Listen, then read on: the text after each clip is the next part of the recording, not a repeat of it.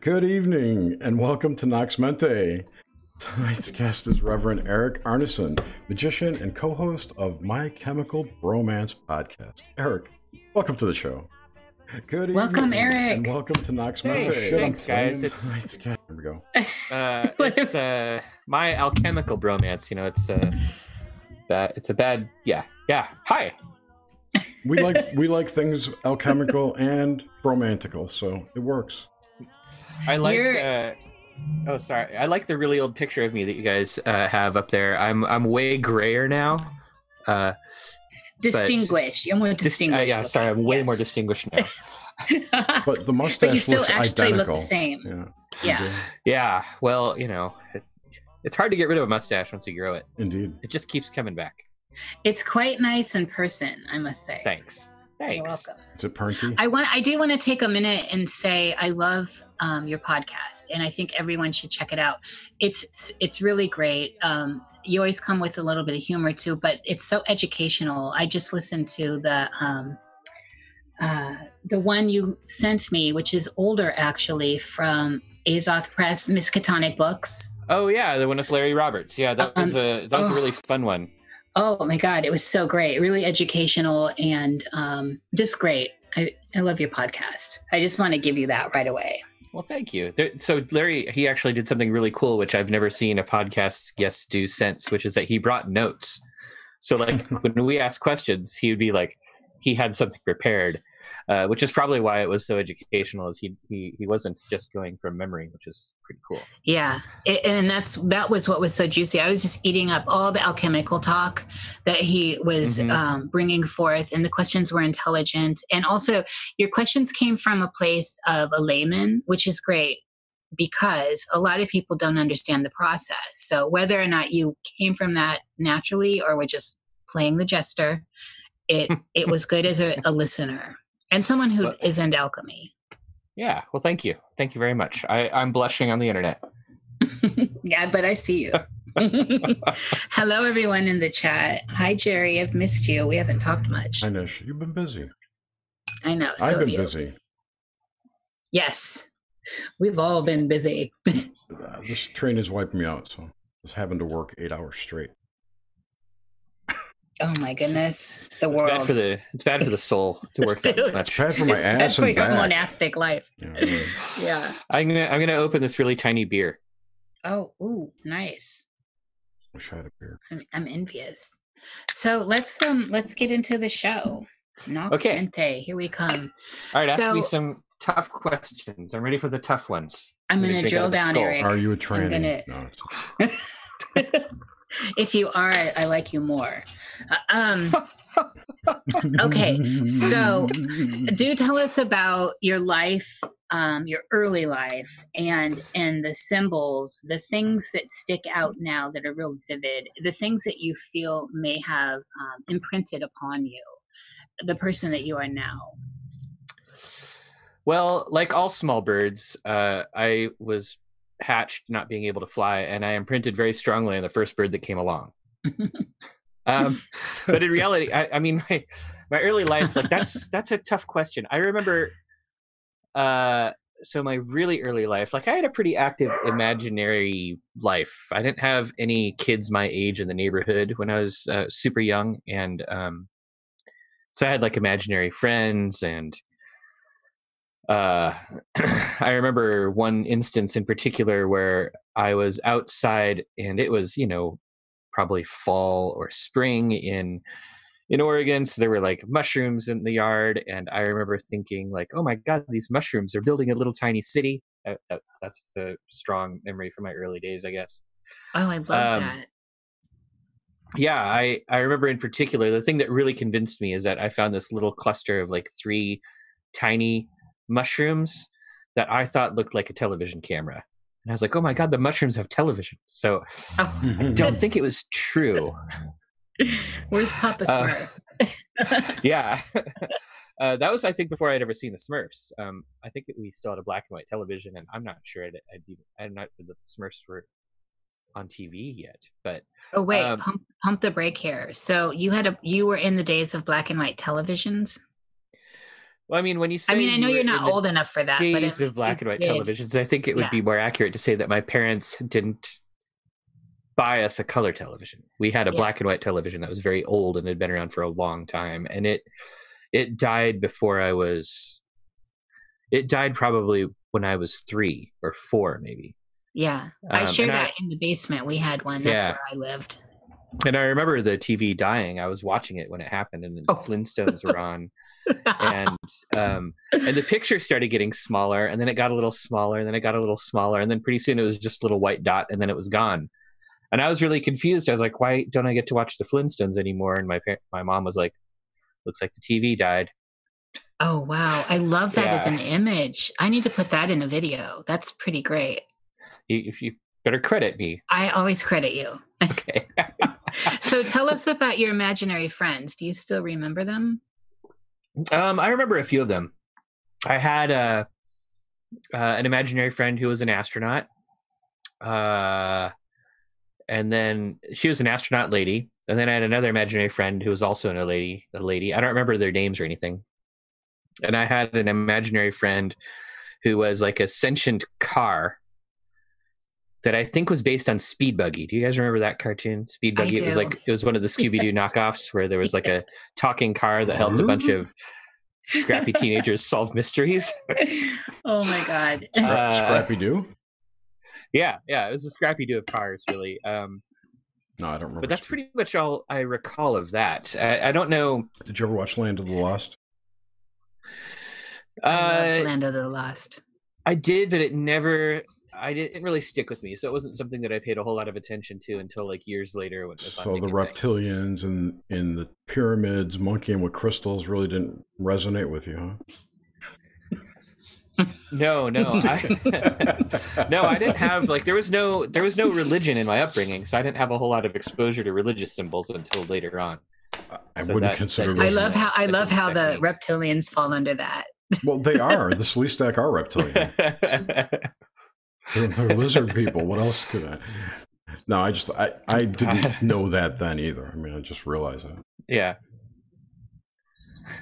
So I didn't have I guess it's hard to really put my finger on anything that really impressed me. Symbols that were impressed upon me as a kid. Maybe Burger King crowns. I really liked having Burger King crowns every once in a while. Yeah, I don't know. That's a good question, though. I should think about that some more and see. So you're an Oregon native. I am an Oregon native. And so immediately, because I live here, and to me, everything is about the outdoors here. So it is. You must have had a relationship with nature. Oh yeah. In fact, my dad is a huge outdoorsman, and so we were constantly hiking and camping, and exploring different parts of Oregon. Oddly enough, we never ventured a whole lot into Washington or California, so I never got exposed a lot to the nature in those states. But in Oregon, we were everywhere in the Cascades. We went backpacking and camping and hiking and canoeing and all kinds of stuff. Cross country skiing was really big. Yeah. So, and then my dad is a really avid bird watcher. So there was a lot of exposure to nature and birds and animals. I don't know that I didn't really take after him with that. I'm pretty good at identifying some birds, but maybe more than average, but maybe about 5% more than average. But it also involved lots of stargazing and there was a lot of nature in my youth. Yeah, it is really, for people that don't know the West, it's really nature oriented. And it is up through all of it, Mm-hmm. So, and that plays a big part in how these symbols develop in our unconscious. For sure. And it's actually something that even if you live in a city out here in Oregon, you're probably an outdoorsy type person, at least a little bit. Yeah. The bigger Seattle and Portland, especially, they're just they're enveloped by nature here. So it doesn't even feel it's like a metropolis springs out of the forest. So it's just wholly different from the East. What about religion? Were you brought up religious at all? No, I was brought up.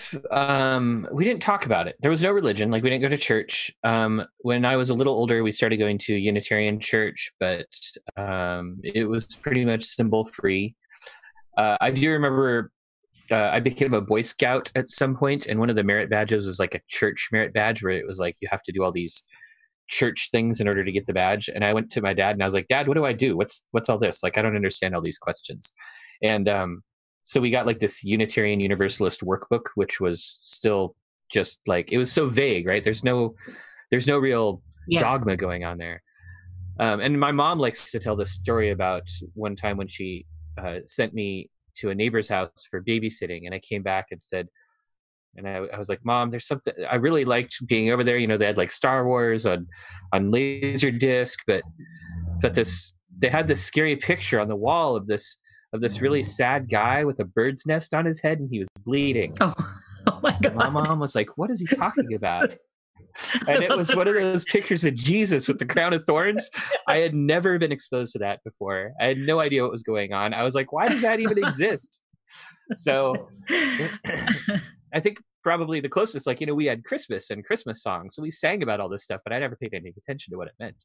So I didn't really start to get into religion until probably junior high or later, when I, you know, discovered Wicca, and you know how that goes. So give us a little like an edited version of how you went from like kind of the Unitarian.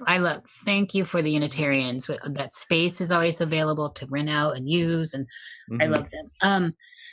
How you go from that from Wicca to where you are now, which is I can see from Wicca to where you are now. Yeah. Ooh, that's a lot of years to sort of pack into an hour-long interview, but so I discovered Wicca.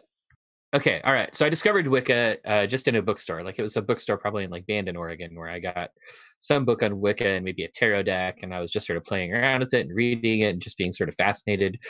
And that interest sort of grew, and I branched out into other alternative religions. And when I was in high school, sort of late. Oh, probably 80s first, you know, in the 80s and then into the 90s. But in the 90s, when I was in high school, I got training in like that neo-shamanic stuff. You know, was it Michael Harper and his Way of the Shamans thing? He had like students who would go around and teach you these trance techniques and weird neo-shamanic healing things. And I learned that. And then in college, I got into like Discordianism and probably chaos magic. I don't remember. Everybody gets into chaos magic at some point. I don't remember when mine was. And then from there, I mean, it just kept getting, you know, I just kept doing more study, and I got into like ceremonial magic and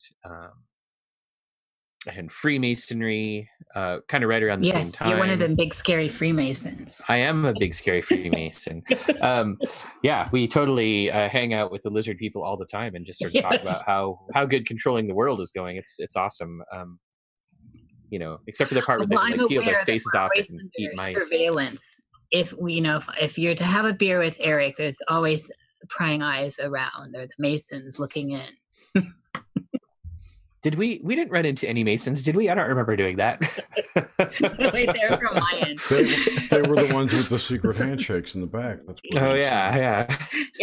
Oh wait, wasn't that person who served you beer? Like, yeah, I had to like keep going into the bathrooms to like change out the tapes and the cameras and stuff. It was So this is actually something to ruminate on for a minute. Is where you are now, and so obviously, and how your efforts in Masonry are trying to reshape the local lodge here, your lodge, and then how you're dabbling with all this old stuff, Agrippa and Picatrix and all that. Yeah, I would say it's more than dabbling. It's a pretty big, you know, I mean, I still do, you know, I'd say that ceremonial magic is probably the closest thing I have to a religious practice. So there's a lot of that going on. I think you might be able to see part of my altar in the background. I know my camera's super crappy, but the people here cannot see it. So are you Scottish? I know you guys are all missing out. Are you Scottish? Internet. Are you Scottish Rite or York? Blue Lodge. Both. Yeah. So I'm a pretty active Mason in Oregon, and I've done a lot of Mason stuff too. But I'm enjoying your building shit kind of Mason stuff, or apron Mason stuff. Aprons, not bricks. Not bricks. Yeah. So, would you like to disclaim any evil magic that's happening, allegedly happening by the Masons in your lives? You take full credit for everyone. I have never seen Masons do evil things to other people. They mostly just do it to themselves. There's a lot of infighting in Freemasonry. Yes, but of course. Humans. We spend so much time squabbling. We don't really have time to control the world. So that's why everything's such a mess. I can believe that. I was more interested. I wanted to ask also, are you one of the few magicians in your lodge, or everybody, or is it? My lodge is kind of an exception in that it has attracted a lot of really esoteric and philosophical minded people. So I actually don't know how many of them. Excuse me. I don't know how many of them have an active practice, but it's more than a handful. Well, it's good. Probably, my lodge has probably like 40 some people in it, and I would guess maybe 10 to 15 of them have some sort of active practice.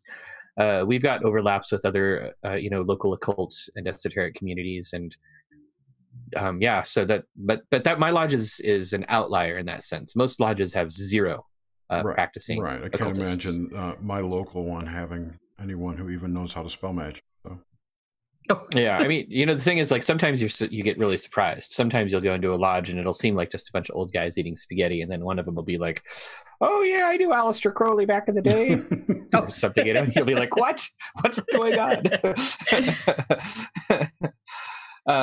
So yeah, it's really one of the things about Freemasonry is it teaches occultists to dress like normal people.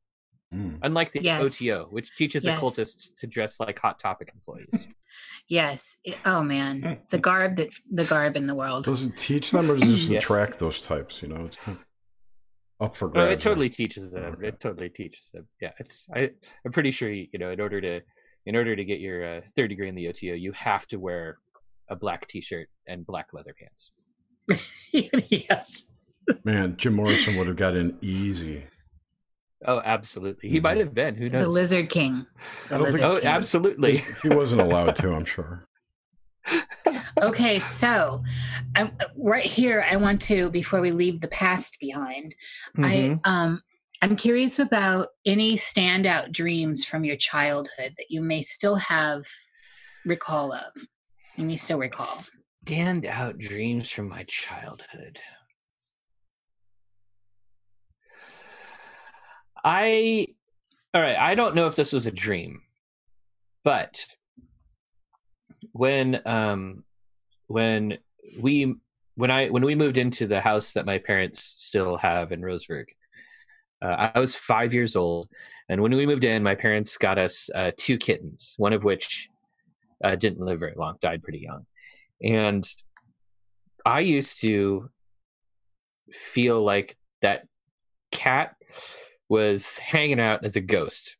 I used to have dreams or experience of that cat walking on the bed, and I'd be like, "Oh, the cat's in here," but the cat wasn't. There was no cat in there. It was just like a feeling of a cat.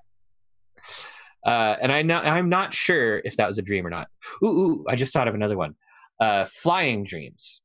Ooh. Which I think are pretty common. But I had a flying dream, and this wasn't like outside flying. This is like in the house flying, where I was flying down the hallway, or I was like bumping my head on the ceiling and floating down the hallway. And this dream was so vivid that like a couple days later, I asked my parents about it. I was like, "Do you guys remember like a couple days ago I was like flying in the hallway?"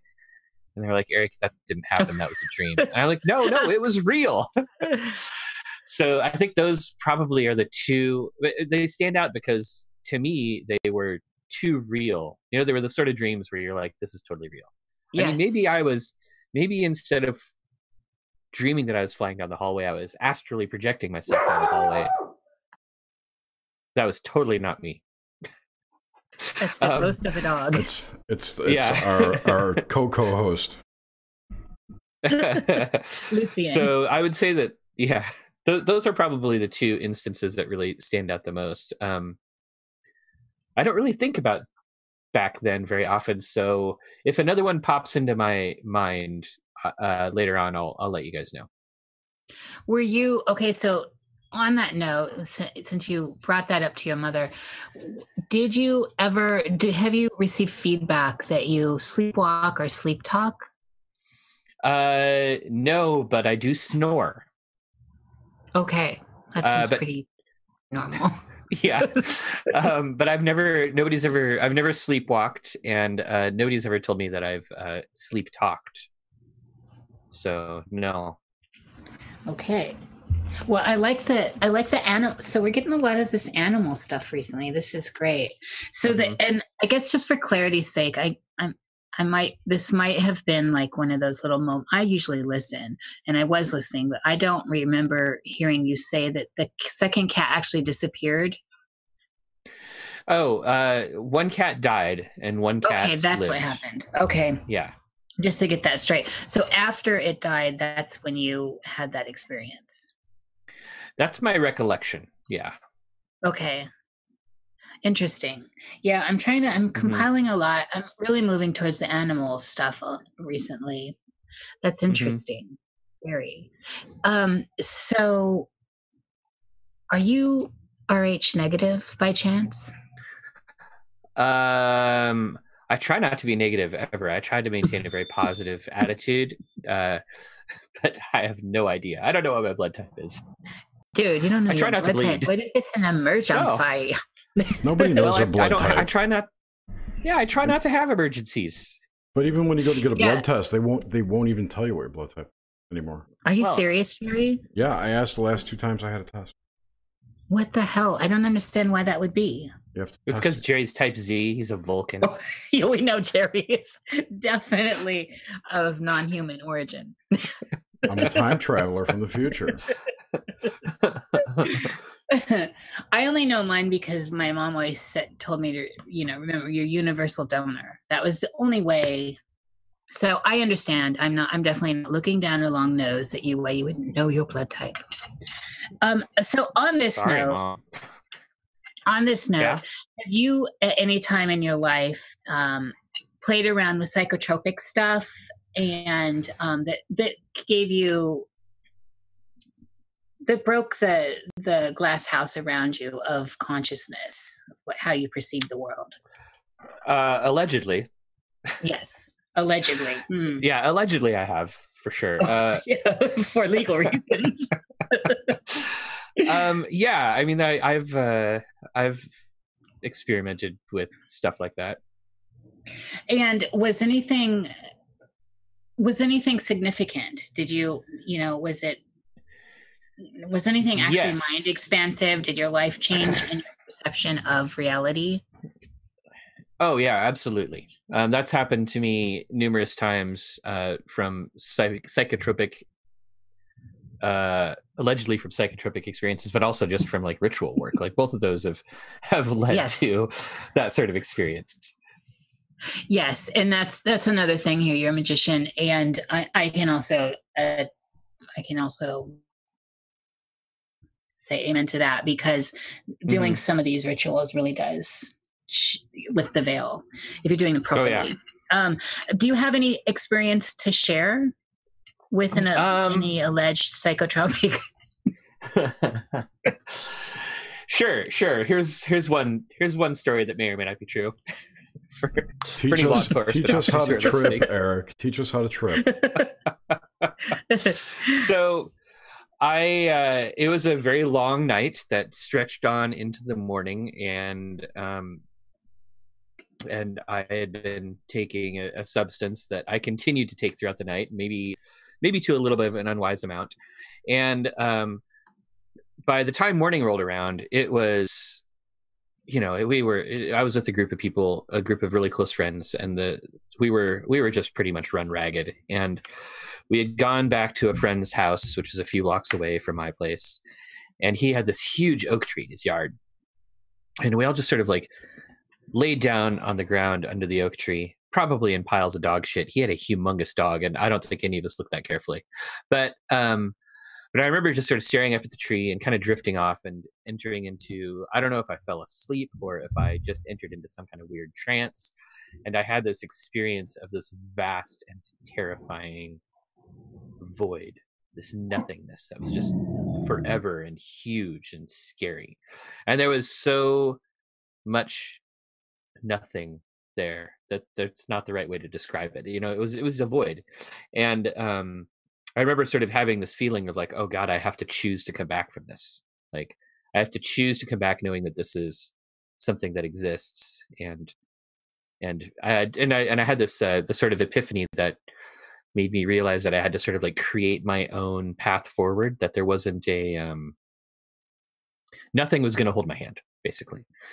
And then sort of turning around and coming out of that and just having this like, it was very bleak. It was a really bleak existential experience where when I came out of it, I was like, holy crap, what was that? And what did that mean? And that actually took me a few years to really kind of work through and come to terms with.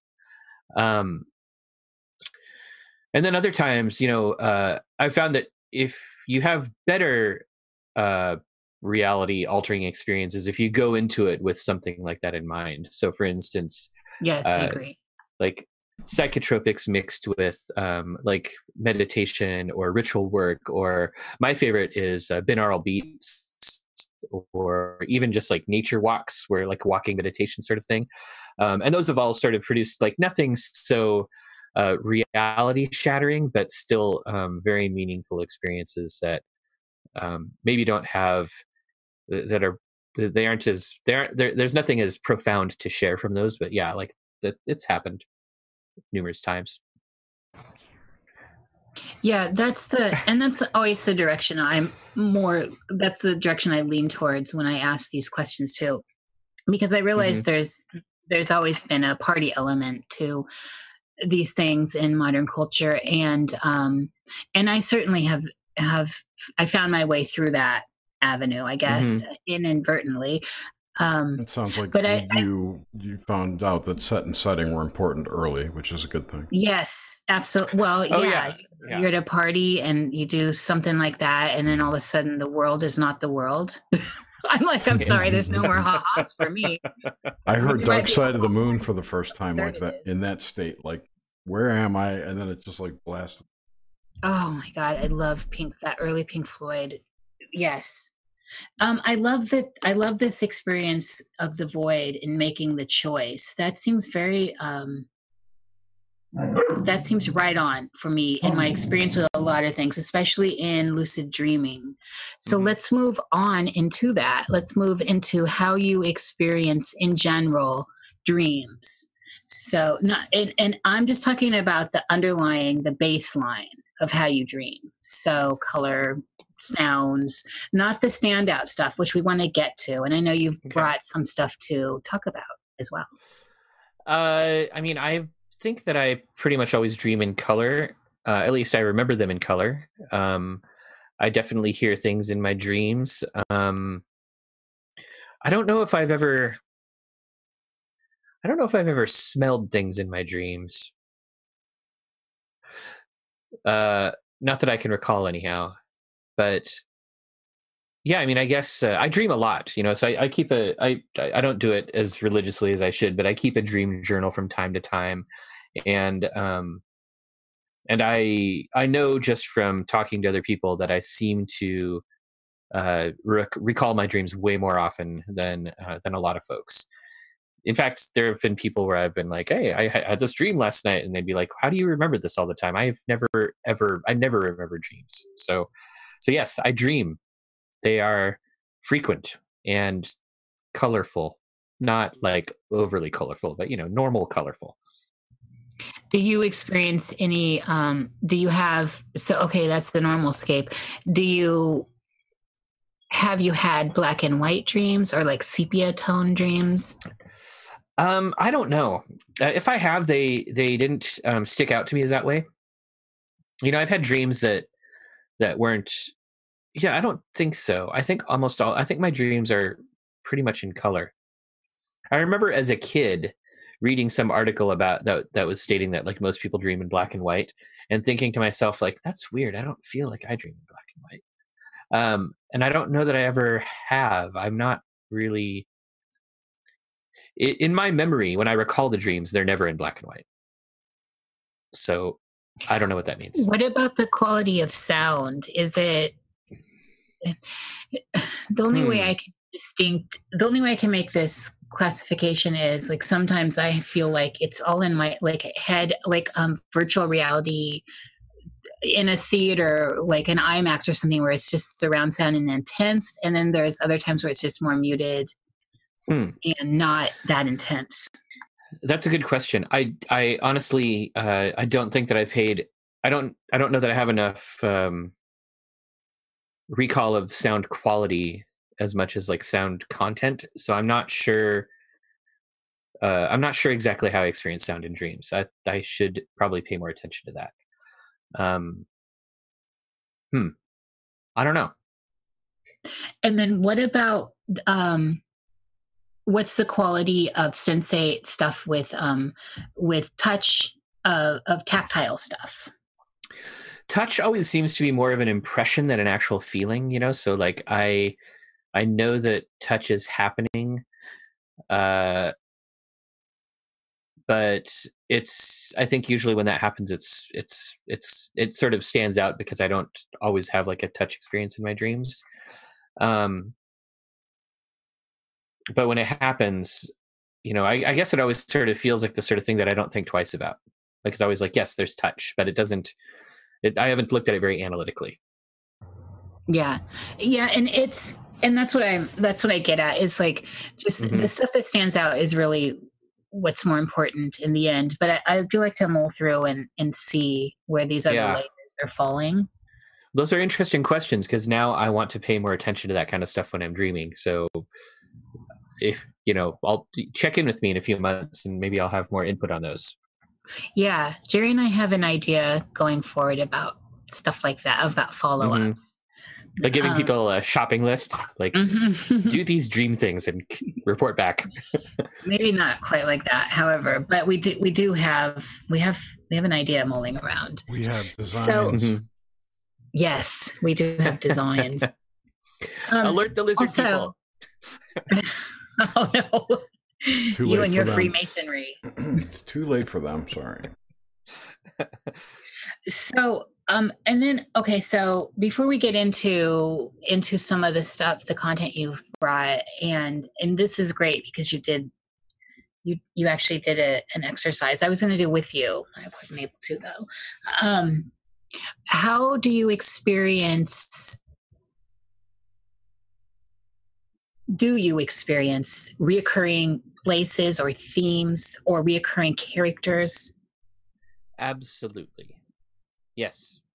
I have, I think primarily recurring places. And there's probably a handful of them that I've been in. They're almost always buildings, and they're interesting because they'll seem familiar to me every time I'm in them in a dream. And there's always some part of them that is kind of like stretching off into the infinite and unknown, right? Does that make sense? Well, Yes. Here's an example. I have this one. Examples are good. Thank you. Okay, so I have this one dream house, I guess, that I have been in many times, and it's kind of like a shabby old Victorian mansion, and I always am like in this sort of atrium room on the ground floor, and I mean this place is like falling apart. The paint is peeling, and there's cobwebs everywhere. I'm feeling this. And and so in this room there's sort of like a grand staircase that goes up, but it goes way up, like there's floors and floors and floors above me, and it's above me that it sort of drifts off into the unknown. So like in the dream I'll always have this feeling like I can go off on this side and there's a sunroom, I can go off on this side and there's a kitchen, I can go upstairs and like there's like a library or some places that I know, but like if you go to the third floor or the fourth floor or anything above that, it's always just super mysterious. And I remember in the dreams I'm always like, I wonder what's up there, but there's always something going on that I have to dream about or interact with in the dream world that keeps me in the areas that are known. And so, but I mean, it's strange. Like you can look, I've had dreams where you look up and maybe like somewhere way off in the distance, there's some sort of like glass dome at the ceiling, but I never go up there. I don't know what's up there. It's just a mystery. So I want to drill down on this for a minute. The firmament. Yeah, I know, yeah, right? It's totally a description of it. Yeah. So, did you grow up in a Victorian house? Do you have any connection to that? No, absolutely not. Not except maybe from like some TV show or something like The Addams Family, or who knows. But like I grew up in like very normal ranch style, small town Oregon houses that were, the house that I probably spent the most of my years in Roseburg, where I grew up, was built in like 1980.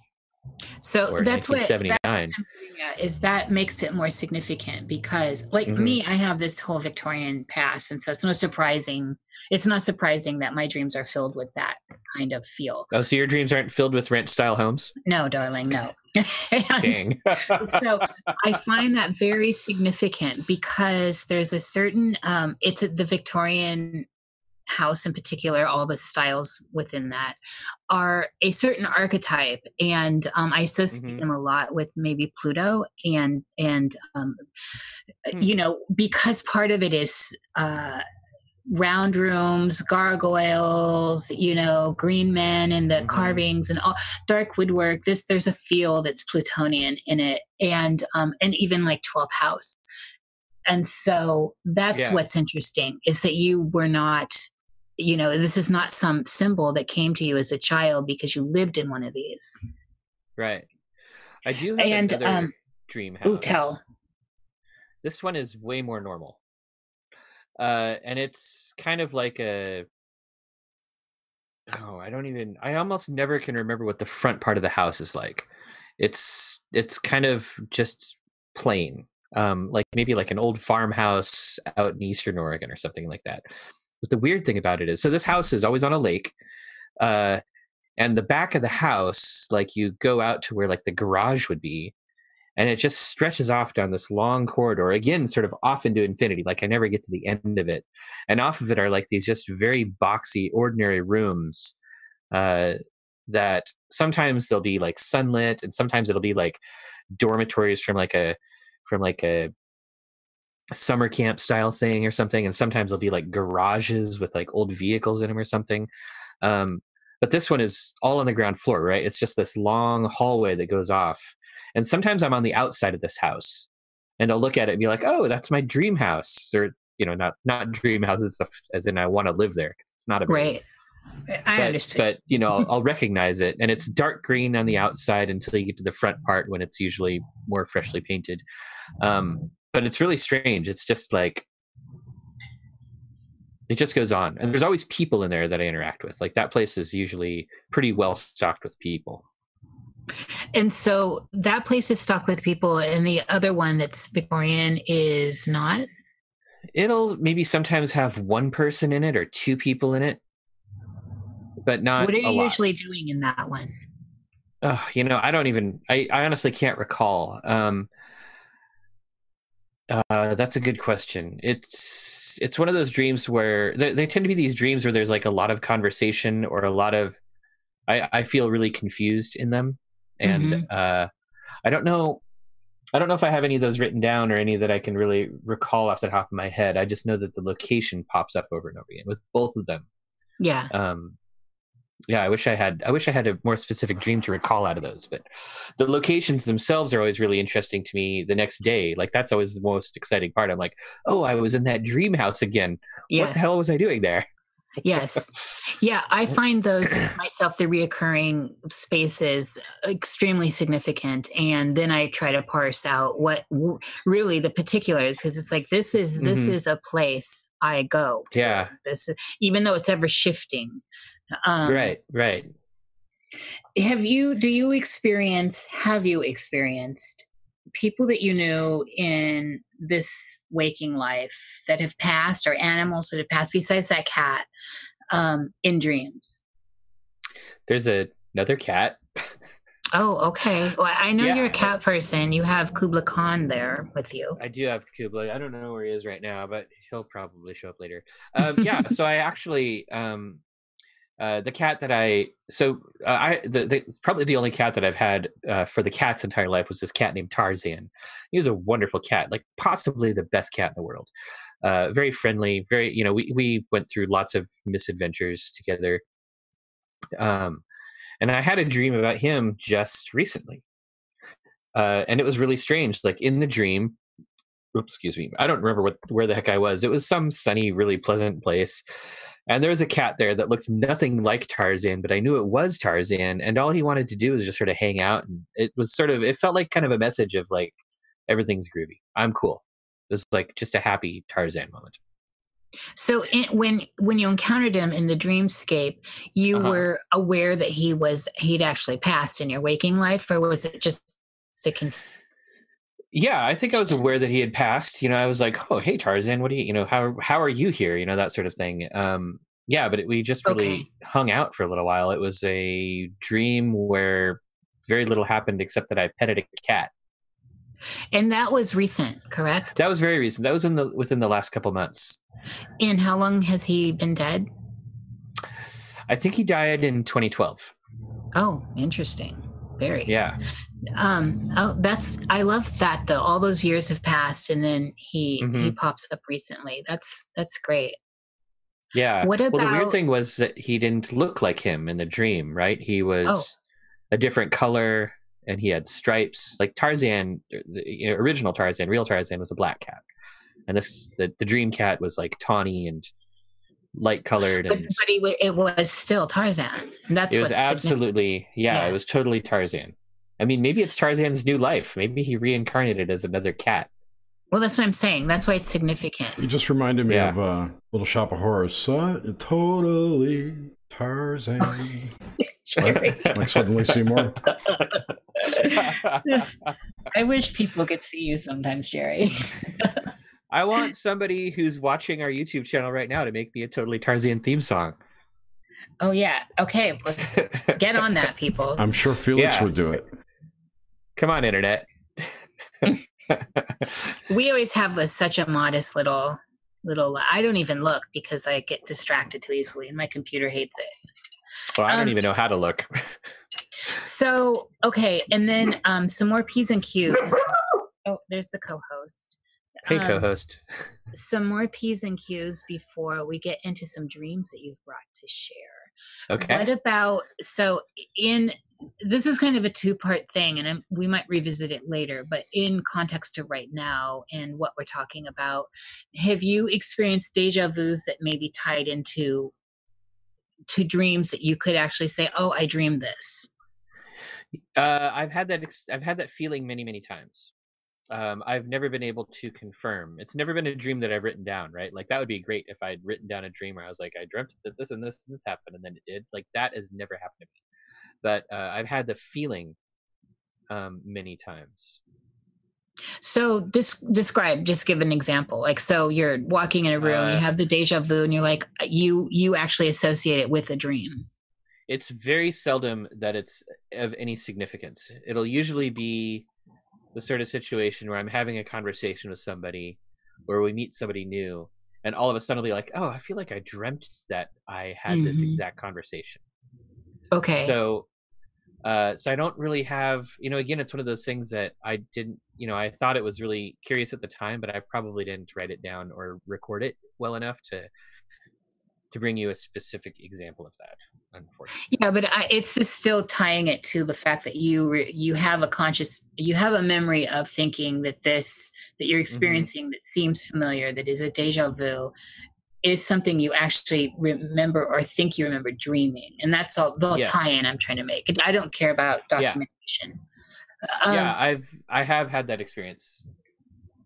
What about, okay, so this is, and I'm always struggling to find the right words for this. Of course, I like the witchier words like prophetic. But dreams that have come true, and no matter how insignificant it seems, just, and so that you can see how this kind of ties into deja vu also. But have you dreamt anything that came to pass?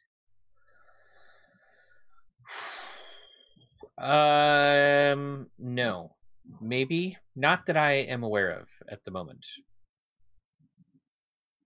I feel like if that did happen, you would not. You would have totally this.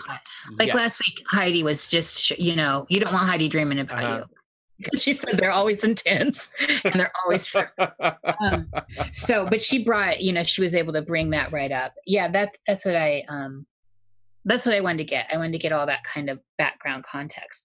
So let's talk modern dreams, what you're dreaming about right now. And I think we should get right into the little situation you just did.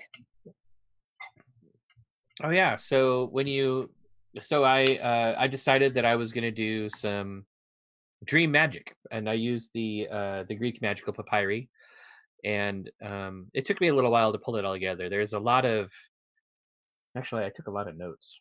Let me see. I went through Stephen Skinner's book, which is called The Techniques of the Greek Magical Papyri. Yes, and I think it's a great book. I have it's essential. Oh yeah.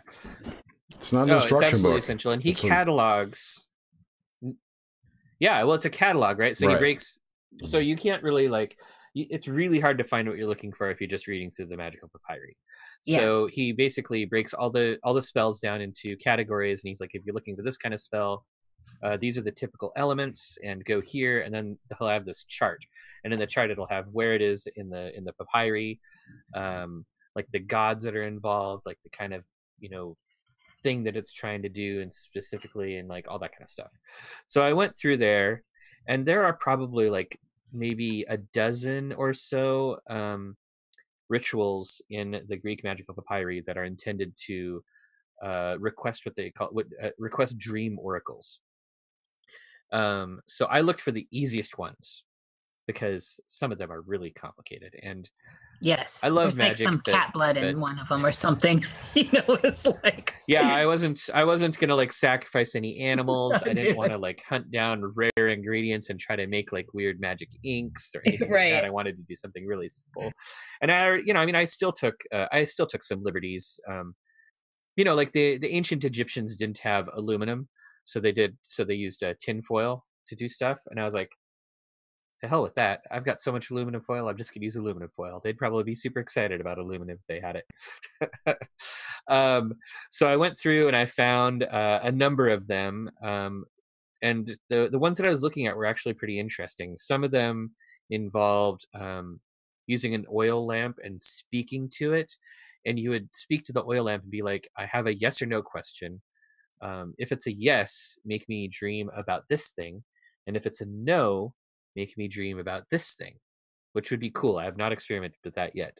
But we have a friend that has and does and had great experiences. Make me dream about this thing. With that, I'm gonna. Oh yeah. I mean, I've been talking to him about this as I went through it too, because he's really a good source. Incredible. Yeah, he's an incredible resource for this stuff. Yeah, and in fact, he's the one who's like, "No, get tin." I'm like, "I'm not doing it.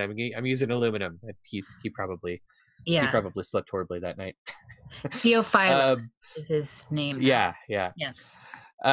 So there were so some of them involved. Some of the really interesting ones that I also really want to try involved drawing an image of Besa or Bes, who's one of the it's an Egyptian god that he's like an ugly little dwarf that's like facing the camera instead of turned sideways. So if you've seen a picture of him, it'd probably stand out. But you basically draw a picture of him in one of your hands, and you surround it with all this magic words, and then you wrap your hand with what they call a black cloth of Isis, and you go to sleep. I didn't try that one because I have no idea what the black cloth of Isis is, and that's kind of, I'm gonna have to figure that out. So the one that I did involved writing barbarous names and god names on a piece of foil, and then incensing it with a prayer, and then almost directly after it, you go to sleep. In the spell, it's like, don't talk to anybody, go directly to bed. I was like, all right, I can do that. Can I insert this, Jerry? Yeah. Jerry can post a photo of your tinfoil, right? Didn't you post that to Steam It or somewhere? Yeah. I actually can show video. I mean, if you want to do a share screen, I can show it. I've got that working, by the way. Sure. Hold on. Let me. Because I think it helps for people to see it. No, I agree. And it's interesting, and it's accessible. It's the thing about this one you did perform.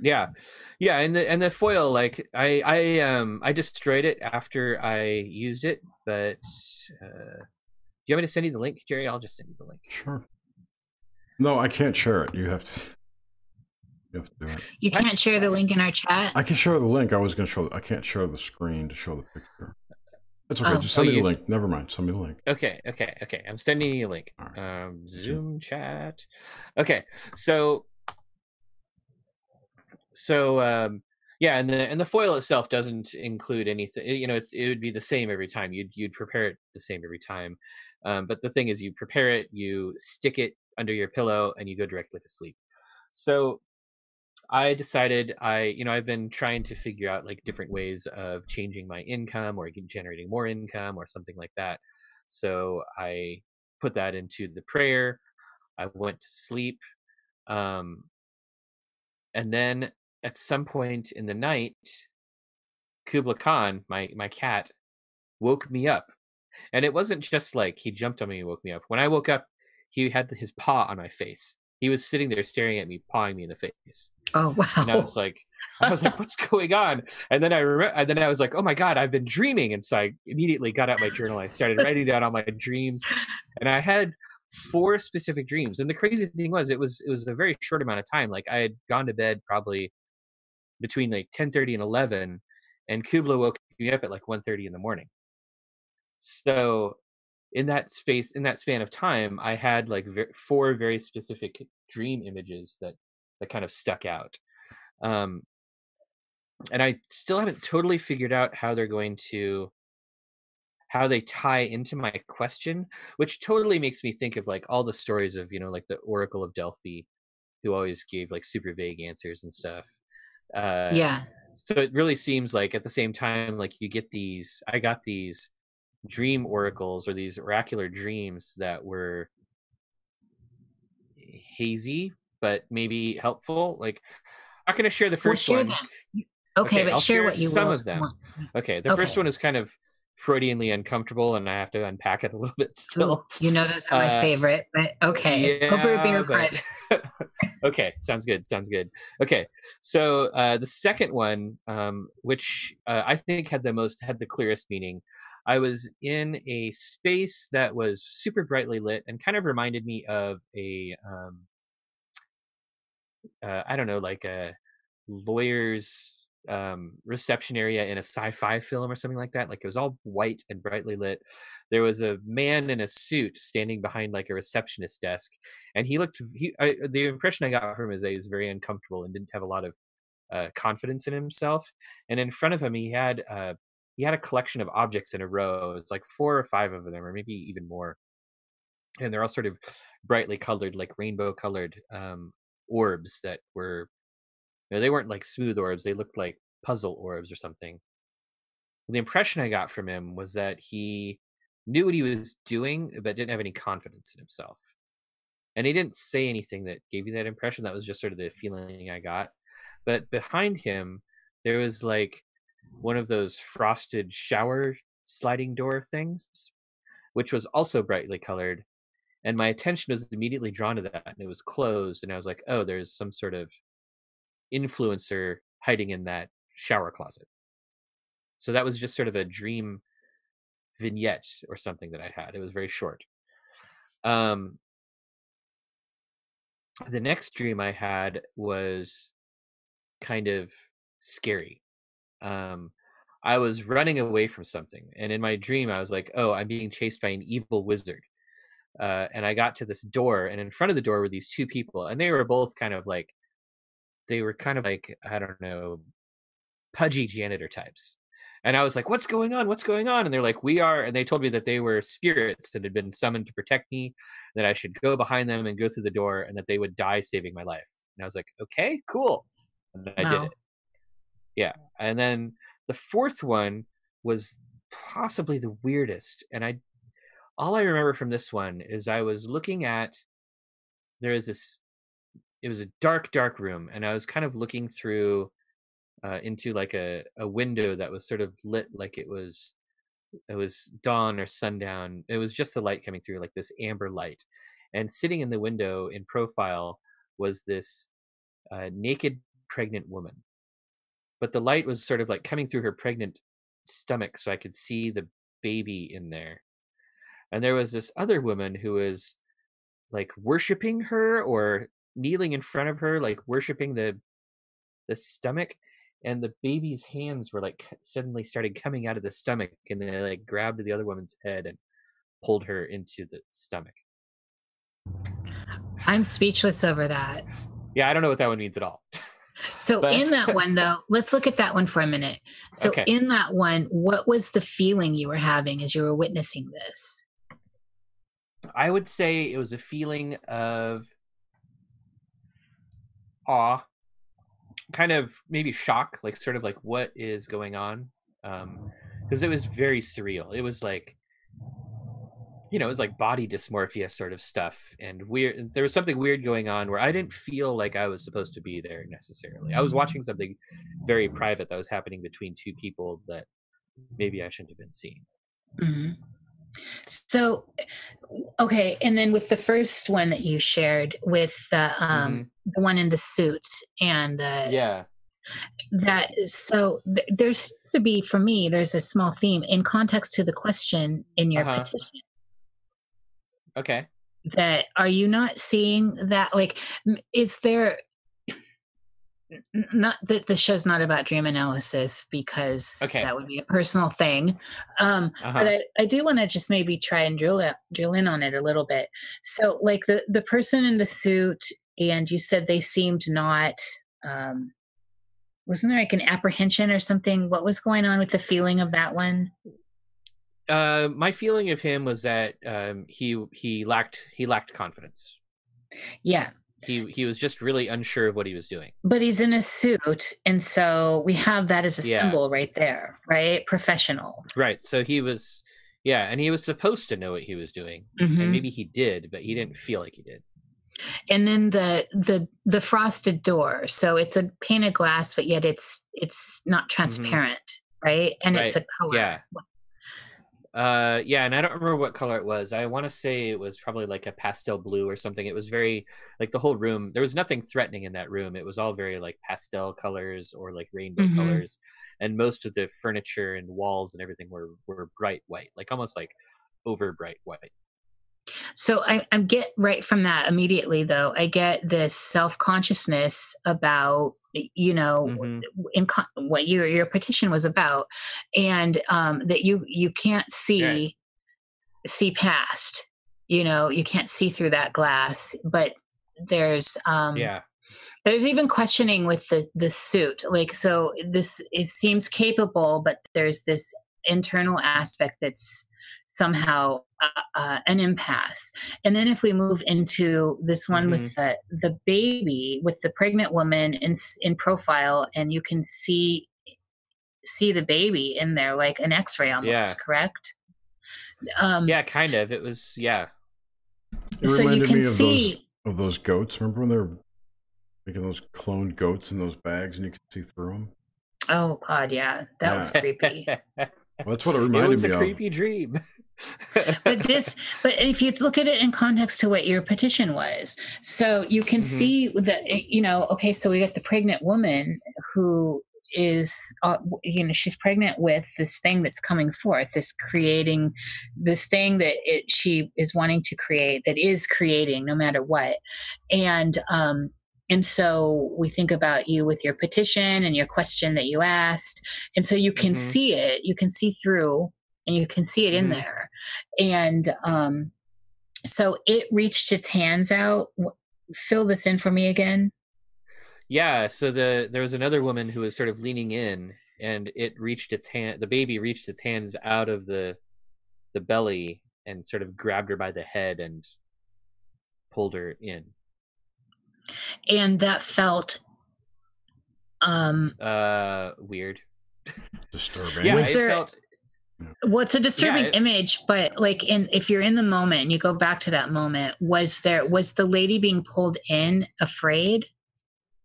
No, she was eager, and I guess I remember having a feeling like I felt like I was watching something that was private that I shouldn't be seeing, but at the same time being like really curious about what was going on. So I was kind of creeped out and curious at the same time.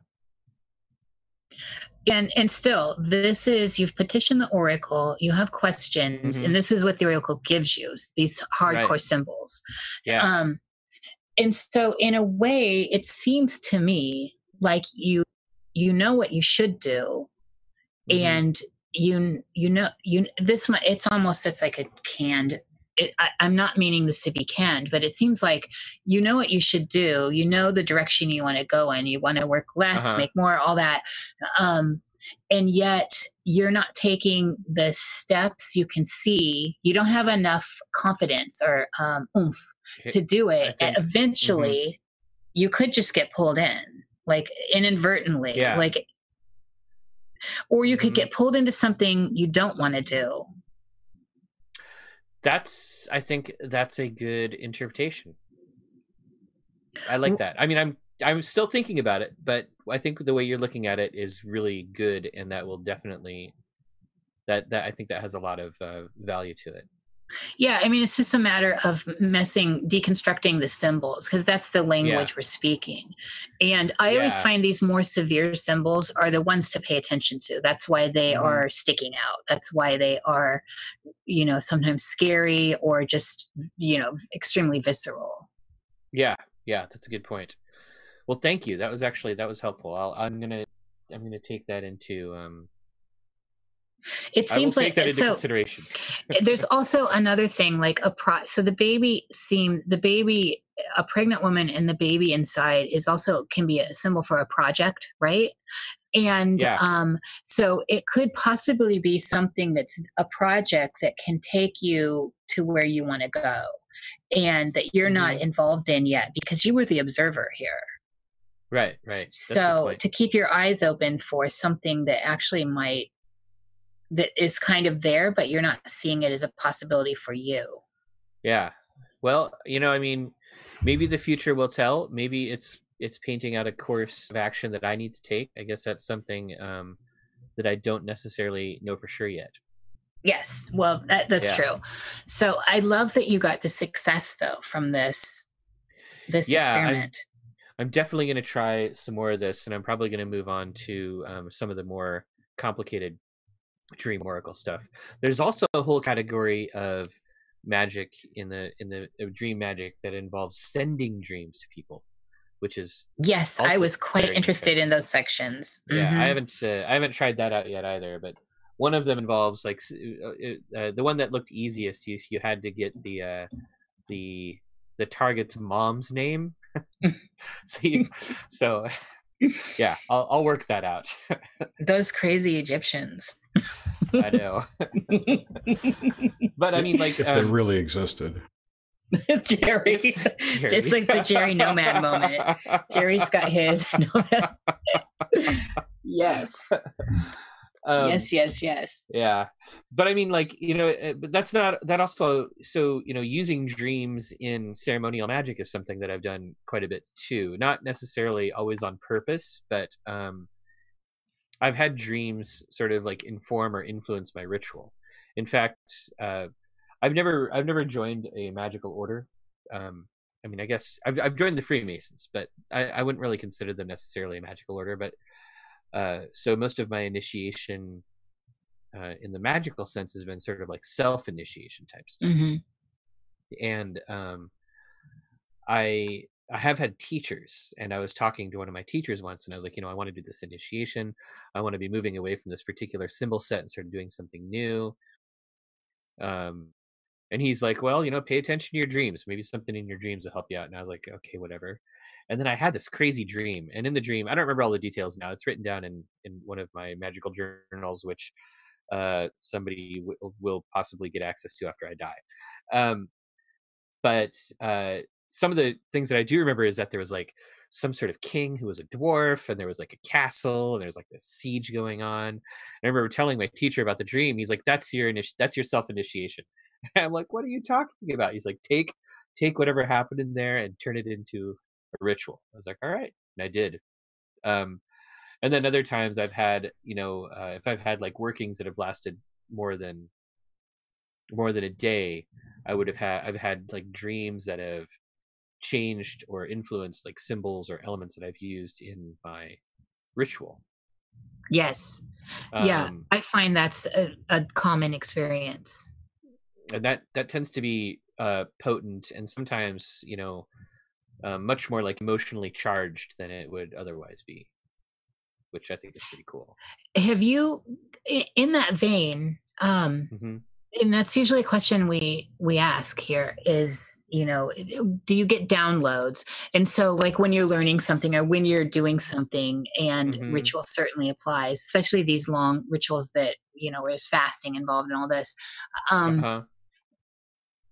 Have you received what seemed like clear downloads? You just kind of said yes to that, but do you have do you have examples to share?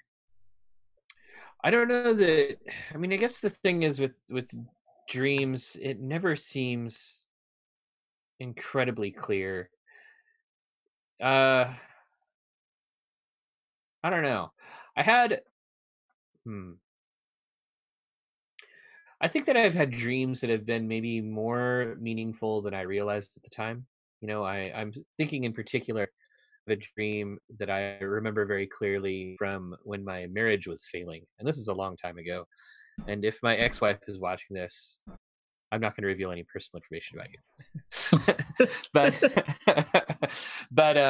but this was a long time ago, and our marriage was sort of failing. And I remember this dream. I was in this beautiful kind of like valley in like the Rocky Mountains or something. It was all grassy, it was pretty, and there were like all these cabins there, like cabins that you could like rent out and stay in. And I walked into the cabin that I had, and it was on fire on the inside.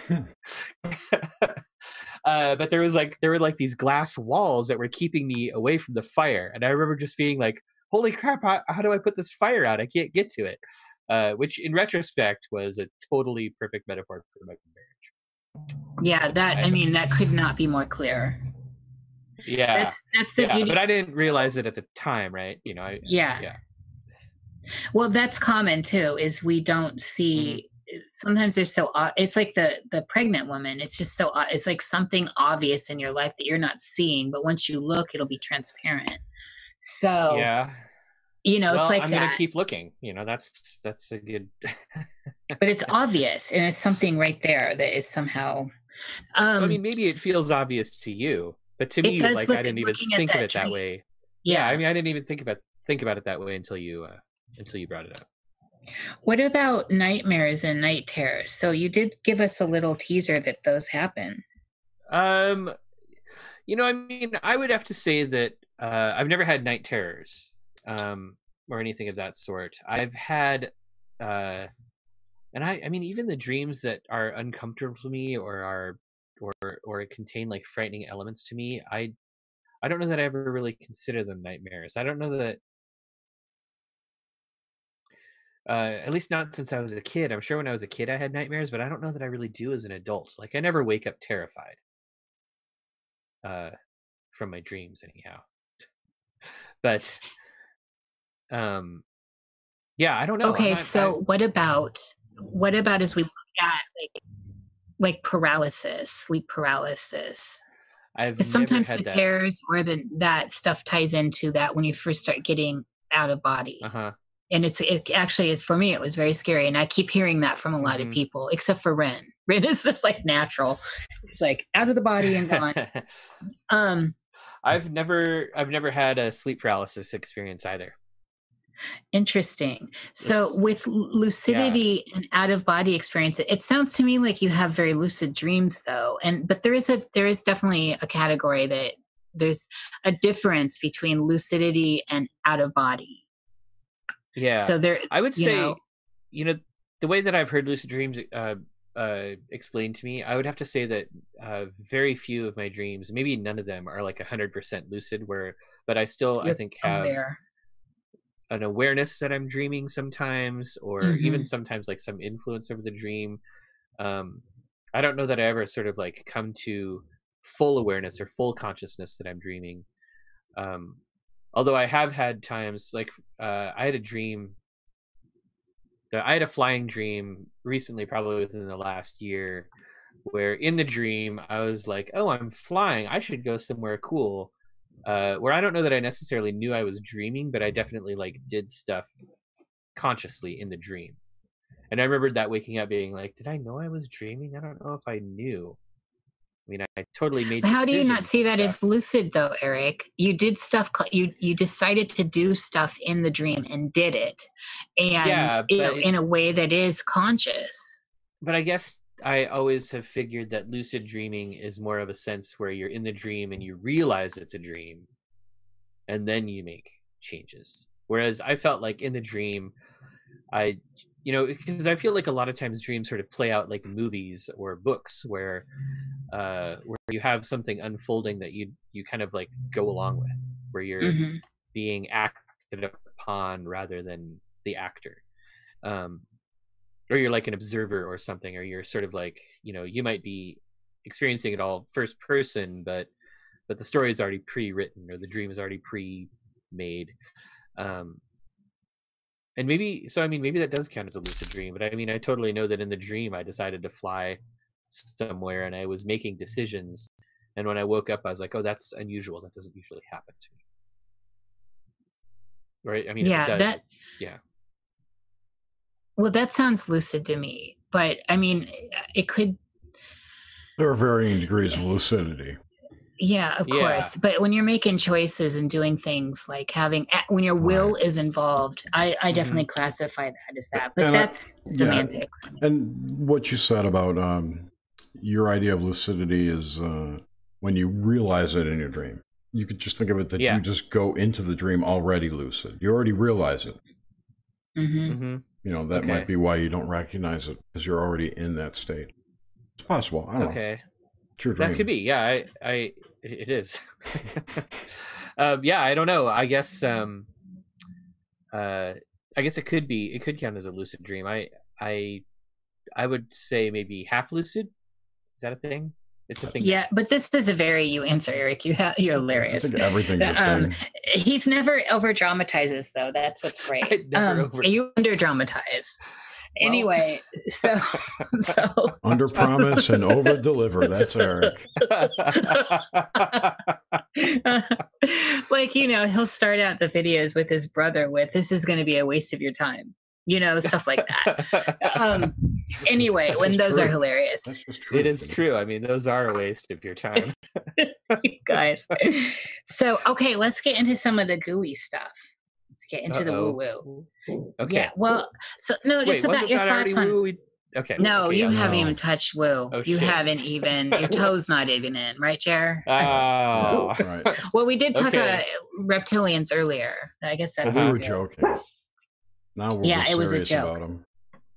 Oh, so first of all, let's get into what do you think? Where do you think consciousness is?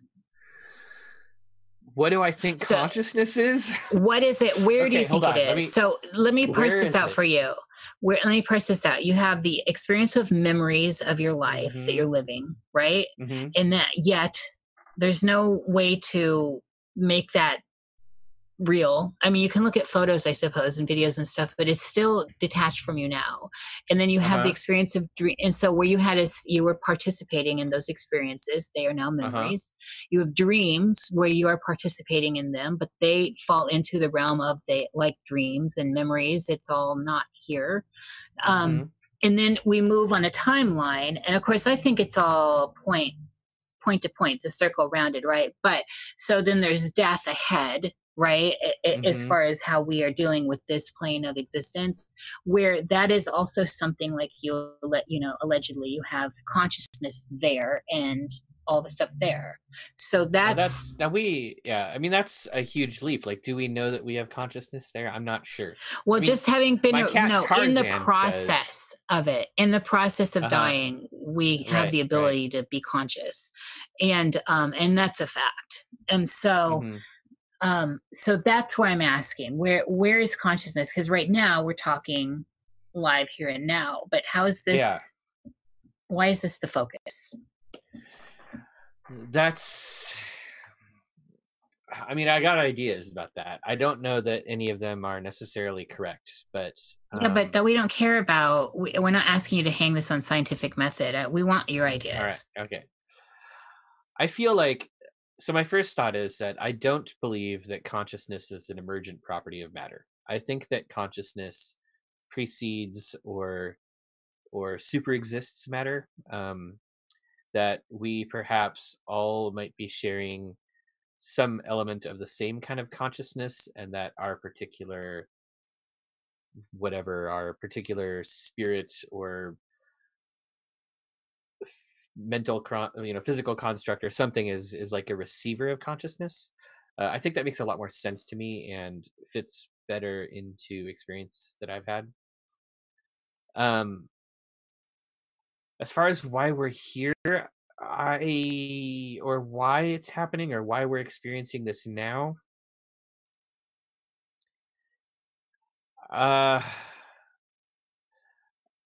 that's a really tough question. I guess I always want to sort of fall back on like a poorly interpreted Kabbalistic view of this. Saying poorly interpreted because I've been studying Kabbalah for like 20 years, and all I've discovered in those 20 years is I totally don't understand it. And I've continued to deepen in my not understanding of it the more I've studied, but I feel like we are maybe a fragmented bit. Like, our experience of consciousness, or the consciousness that we have or experience, is sort of like a dribbling of the cosmic or grand or like divine consciousness that has achieved a level of awareness solely for the purpose of not only perceiving, but also comprehending and maybe even repairing creation and God. Does that make any sense at all? Yeah, I'm following. I'm just letting it breathe. Yeah. Okay. So what is God? I don't know. That's what we're here to figure out. Like, when we do figure that out, it'll be gone. We'll be done. Everything will be done. We are the moment of God's introspection. Or a dream. Possibly. Or possibly. Maybe. It's all made because everything is made up for sure. Right, true. God is fake news. That's what I'm saying. Fake news. Heck, fake news is fake news. Yeah, everything is true, even the false stuff. Yes. Oh my goodness. In some dimension, so, okay. Right? Yeah. So how does one hang anything on the intangible, like memories and dreams, away from this waking experience? Like how can we, I hear it every day. I hear conviction in my experience of this and my experience of that. And to me, it's all the same dribble, because if we're only ever experiencing this moment, which is kind of where we always are, even though it's ever changing, ever blooming, ever spiraling, it's your experience then is always changing. So I guess I'm just trying to figure out your ideas on how this right now, this nowness is working. I heard what you said, and I enjoyed it, but I still didn't feel like I got that out of you. I honestly I feel like that's something I'm still trying to figure out. I feel like maybe the grand quest or the great work or whatever is to really try to figure out why we're here, what we're supposed to be doing, all of that kind of stuff. I mean, we all get so caught up in like the distractions of the rat race in everyday life that we don't really spend a whole lot of time experiencing experience. Or right, that's a horrible sentence. Experiencing now, though. Yeah, experiencing now. But I mean, even like when you really break it down, we don't even get to experience now. There is no experiencing of now. The now that's in our head, the now that our consciousness is going through, is always behind the experience of perception, right? Yes. Perception is always the past. Yes. The future is always rushing towards us, fighting to be the past. And the past is imperfectly stored in this cloud of memory that each of our souls has imperfect access to, that's filled with like haziness and misrememberings and imperfections. And I totally just lost myself there. Well, it leads me to this aspect of a question. So if we're always in the now, so if we push ourselves into the now of our death or birth, I think they're both kind of similar. So we're in the now of our death. And then there's all the stuff that comes around, from Kubler-Ross's work to just all the people that have studied dying. And about how not the moment of death, because we don't have a lot of access to that, but the process of dying, and how people in that process are living a life review, right? Where you're dying, and the things that seemed important, throughout other periods of your life when that wasn't acute, are now, they've fallen aside, and now you're wondering about you and your journey and what's happening to you and how this is going to be, what's ahead. That nowness, put ourselves in that nowness. So is that, and then if we think of it, you laid the God word out, and of course, as someone that is not a Christian, I don't have baggage with that. So that's Sophia to me. It's a lot of different things. So the nowness of death, and then this review, right? I'm going to die. This is where I'm headed. Even if it's one of those time stand still experiences, like you're in a car accident, if you've ever been like in a traumatic experience where time literally stands still, and it's like a superhero movie, and you can make choices within that, but it's all actually happening super fast. So the nowness of death, and we're in review of our lives as we've gotten, how do we get here? Is it possible that there's a grand level of genesis here in that death birth experience, where we are all actually trapped, reviewing individually, I suppose, as cells in a body or whatever, as Eric, reviewing. So you're asking if what I'm doing now might be the review that's actually happening on my deathbed? Right. So maybe your consciousness is actually somewhere where you're more acutely in the moment, and these are just reverberations. That certainly could be. I mean, again, like that's a lot of speculation, as much as I was making before, honestly. But it's crazy talk, honestly. And that's what we love. That's what Nox Mente is about. Night mind. Exactly. We are the children of the night. I mean, should be called high mind. The thing is, it makes me think of Augustine writing about memory, writing about his memory and his I can't. I wish I could quote Augustine. I wish that I could just pull it out of my ass, because his words are far more beautiful than anything I will ever Augustine say. is amazing. Yeah. Yeah, but he has this passage where he talks about he obviously had some kind of mystical experience. Like, he had this experience of the Godhead, or this experience of like divine love, or something that was so great that it had really moved him. And afterwards he wrote about how memory was the only thing that, I mean, there's so many good and bad things come along with memory and with remembering, but without memory he would not know God, and he would not know that experience that he'd had, and that sort of, and he lays it out in this like vision of this, he calls it like this garden of memory, or this field of memory that he's like traipsing through. And every time I read it, I get this picture of like this crusty, cranky old monk like prancing through this field of wildflowers, having this sort of like him and God sort of in an old romance movie prancing towards each other, about to embrace or something like this. He has this beautiful vision of his own experience where he's like, the memory of my experience is the only thing that builds who I am, and the only thing that creates who I am. But his memory of his experience isn't just his memory of the physical world. To Augustine, there's almost no difference between his memory of his dreams and his mystical visions and his physical existence. He blends them all together and says, like, all of these experiences build who I am.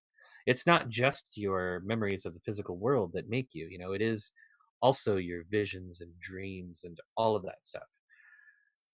So like right now, like the reality that I experience now, and like the experience that I'm having now, who knows what parts of that will be significant in my memory in the future. But I do know that that I've had vision and dream that have been just as important in building who I am, some of which have had like such incredible emotional impact on me that, just even talking about that brings shadows of those memories back to me. So I don't know that it matters if right now I am recounting my life on my deathbed. If so, then that means that every moment ahead of me is already laid out and has already happened. But that doesn't necessarily mean that. I was just going to say that it kind of implies predestination. If you're in a life review. Sure. If I'm in a life review, then it does imply predestination. But, as Rabbi Ira Stone says, it doesn't matter. Predestination doesn't necessarily matter. You have to pretend that predestination doesn't exist so that you can make sure that you are making the best actions with the most consciousness possible in every moment. Or trust that you'll always do the right thing, right? I don't trust that I'll always do the right thing. Well, I mean, according to plan. That I can. Right, as in according to plan. That's not really what his message is. He says that it doesn't matter if predestination exists or not. You have to pretend that it doesn't so that you can make the right decision. I understood what you said. I'm saying the opposite of that would be to not worry about it, because you'll always trust in the fact that you're making the right moves. This is what you are supposed to do.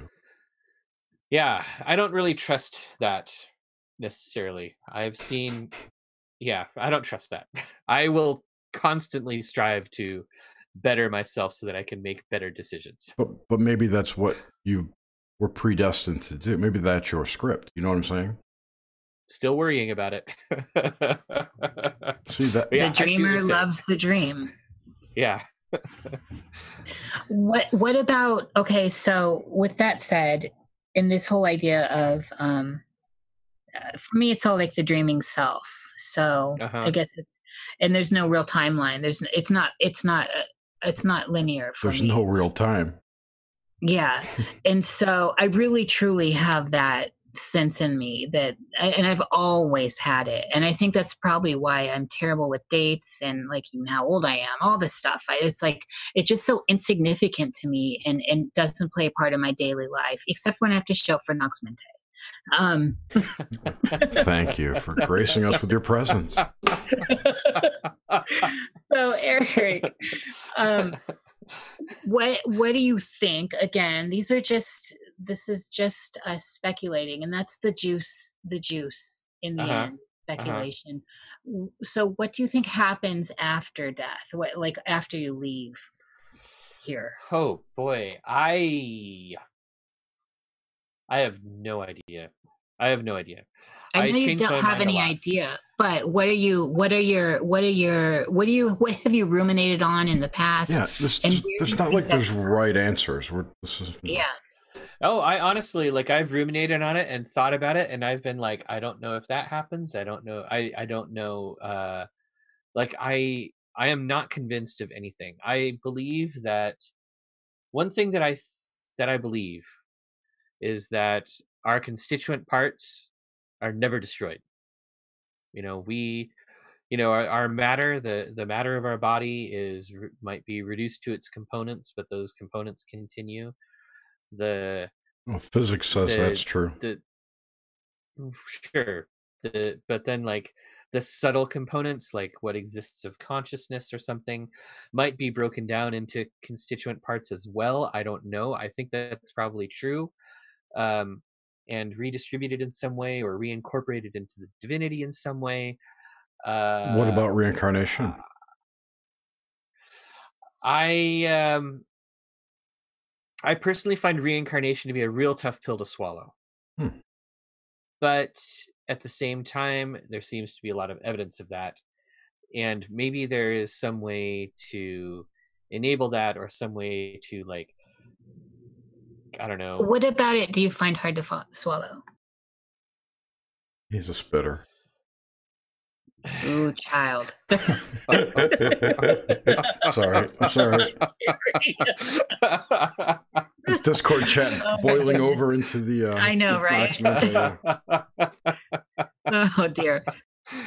I guess I guess with stuff like that, like, I just feel like, if with extraordinary claims, you have to have something.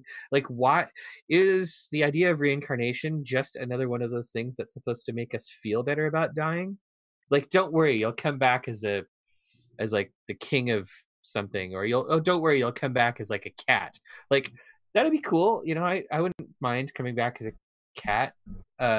But what is, like, what purpose then does reincarnation serve, and what purpose does it serve to us as we go through this life? Like, so many people go through life just having this horrible dread of death, and, like, fighting tooth and nail to delay it and stave it off, and, like, I would argue live that's a longer learned thing too, a learned fear. Yeah, it could be.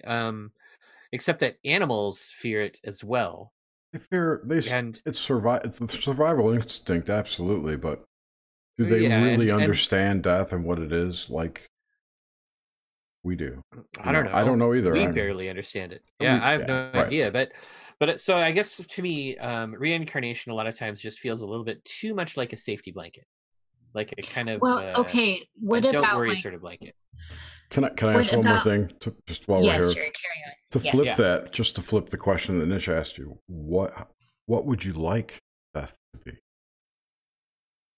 Oh, I like that one, Jerry. Oof, that's a really good question. I have actually not thought about it that hard. I suppose what I would like death to be, I would like to die, and even if my consciousness doesn't continue forever, I would like to have a moment of just sort of, like, ultimate knowledge, and being like, oh my god, that's what's going on. And then, even if at that point I snuff out, I'm like, that's cool, all my questions just got answered. I had a moment of omniscience and was gone. That'd be enough for me. Good answer. I think that would be boring though, if knowing everything. Yeah, I agree. Well, I think there is, but you don't have any time to be bored. True. You know everything, and then whoosh, you're gone. So you don't get so it's like an epiphany moment, and then it's like an orgasm. That's when you die, right? You have an orgasm when you die. You learn everything, and then they do the mind wipe, and you're back in the body. Right, you're just a mess on the sheets. Mm-hmm. Don't they call it in someone else? In Italian, don't they call it? Isn't there a slang term for orgasm that means, like, tiny death? The little death. The little death. Yeah, I think it's a beautiful way to look at yeah. it. Actually, mm-hmm. And I've always liked it. I heard someone explain it too in an esoteric way that made sense. I don't recall the actual way it was described. Try to recall. I don't remember. It was something about that at the moment of orgasm, there's a certain type of energy that's released, and that's a creational energy. Maybe it's the Kundalini. Mm-hmm. I don't remember what type it was or what, you know, I think each culture also has a different viewpoint on it. But basically, when you emit this creative energy, you die a little bit because you're draining yourself and you have a finite amount of this creative energy. Well, we know this in magic because we abstain from these things too. That's part of, like, at least in ceremonial magic and into the ancients, you don't do that. You don't release. And there's still this stuff comes into the modern world where you don't, like ball players stuff about women make legs weak and all this other stuff that goes on before something important. I wonder though. So she's here, and I do know that, not to be crude, but in like certain multi-orgasmic situations, women get close to leaving their bodies if they can actually leave their bodies. Oh baby, I can tell you. Yeah, it is. I've been shook out. Exactly. So I mean, I know this happens. Okay. So I wanted to actually ruminate on the reincarnation thing a bit longer. As we look through the lens of the ancients, it seemed like a lot of the ancient world was there with it, that there was an afterlife, there was a continuation into other lives. And as someone that studies these things, Eric, and is using some of these, these spells and incantations and tools, I find that an interesting disconnect with you. I don't consider it a disconnect. I feel like, like I said, like I think that probably our consciousness breaks down and possibly into constituent parts, and then those parts probably get reused. And it could be that there are ways that fragments or pieces of consciousness continue on in new bodies or new lives. I don't think that we have any, I would be super skeptical of any claim that like the entirety of what it is that maybe the me that is currently in the podcast is not even the same me that it was at the beginning of it. I mean, consciousness itself, like there's a this makes me think of all this stuff that's very, very difficult to put into words, but sort of the intersection of like consciousness and time. So sure, maybe there is maybe reincarnation is totally possible. What I'm saying is, I think that the popular view of reincarnation is a little bit of a safety blanket view. Yeah, especially the New Agey aspect of it. Yeah. Now, I really think that maybe there is something to some kind of idea of continuation of self or consciousness or whatever it is that makes us up. Like that could be totally possible. And I mean, if we're going to talk about like the ancient world, look at Egypt. Like their idea of reincarnation was super weird. They believed that our soul was actually 6 different things that existed within you, and that at your death, I'm going to get all the names wrong, but like one of them is like the Ka, and then there's the Ba, and the Ba, and then there's like Ringo and John and stuff like that. Yeah. Skinner's book lays it all out. It does. But like one part of that is like your facade, like your physical appearance and the way that you interact with the world, and that would like remain around as some sort of ghost. But there was no substance to it, right? The soul of the thing, like the other parts of the soul, weren't there. One part of it goes into the underworld and has to get tested, against the feather of Mott and possibly eaten by a giant alligator. Yeah. It's like a rerun. The ghost out into the cosmos. Yeah. Hello, alligator, reptilian. I know. They're in control of everything. And the alligator's a mason. Keck. Wasn't that Kick. Apep? Was Apep the evil alligator in the underworld? I don't remember. And then there are like all these other parts that have different things to do. And so, I mean, maybe it's possible that there's some fragment, some celestial feather of the self that continues on in reincarnation. Maybe it's little, soul fragments or shards that are so tiny and insignificant that they're almost impossible to pick up most of the time. I don't know. I'm not convinced one way or the other, and I'm not ready to commit to an idea of reincarnation. Yeah, I'm open with all of it. I think it's for me, that's the best way to be with so much anyway. It's just to, I understand the idea of it and I like the idea of it on some levels. But I have no dogma with it. Okay. So let's move into, this is, what is the goal of your magic right now? What are you doing? Why are you doing magic? I am doing it to improve myself and to gain knowledge and to understand more. I think those are probably, gain knowledge and understand more might be the same thing. Improve myself and improve my understanding of how everything works. I think those are probably the two best things. Also, there's another element of it is like through improving myself and through understanding more, I help everything be better in the entire creation. Yeah, I think I can certainly pull up to that. It in the end, it's us working on ourselves. Yeah. But how can that not be helping the collective?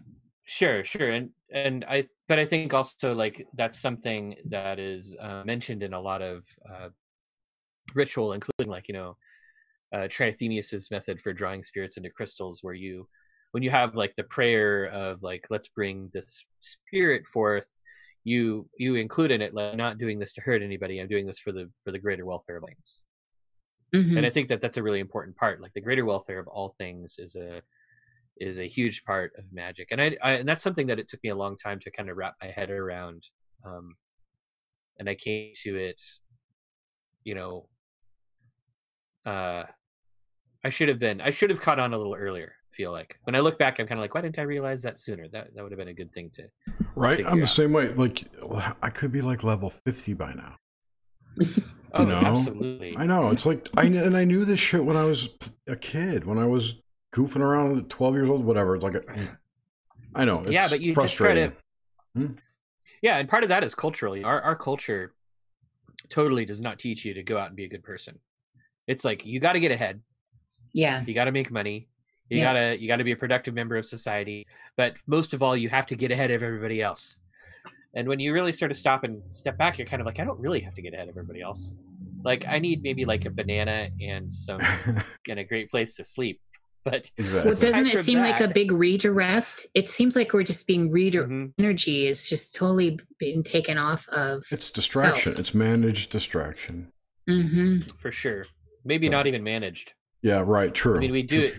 We do it for ourselves because the alternative, the part where we have to spend time being introspective and trying to improve ourselves, is painful and difficult and maybe the hardest thing that you get to do in the world. I agree. I remember when I was a kid, when I was younger, I'll say, there wasn't much of the shaping like you described, that you got to get ahead. It certainly wasn't my parents, for my parents in the world. Absolutely. My bigger thing that came back at me like this, because I was an atheist, still am pretty much, but people would say, well, you're immoral, or how can you have morals or good morals or be a good person if you don't believe in God, which always struck me as like the stupidest question to ask an atheist. But that was more Well, it's a horrible reason to be a good person, actually. Like, because you're basically saying then that the reason you're a good person is because if you're not, you're going to get punished. Right. Yeah, someone told me to be good. I have to be good, or they're going to send me to the room that's full of fire. And it's like, that's the worst reason to be good. You're not actually being good. You're just pretending at that point. Like, everybody, from the most staunch atheist to the most devout religious person, if you're being good, you need to be being good for that sense of goodness, for the goodness. You're being out of the essence of goodness. It's more than that, though. You're not a psychopath. Punishment. Right. Punishment. Right, yeah, totally. Exactly. But I think there's also a mentality that goes with some people that just they want to be that way, or they want to be bad. Yeah.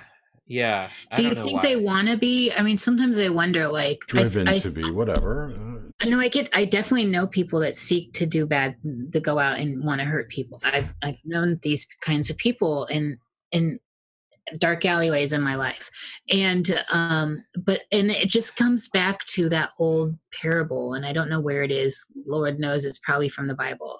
You squeeze a lemon, you get lemon juice, that kind of thing. That's always lemons in the Bible. Well, I don't know. I don't know where it came from. Yes, lemons in the old world. If they didn't, they'd have scurvy. But still, what about that innate energy aspect of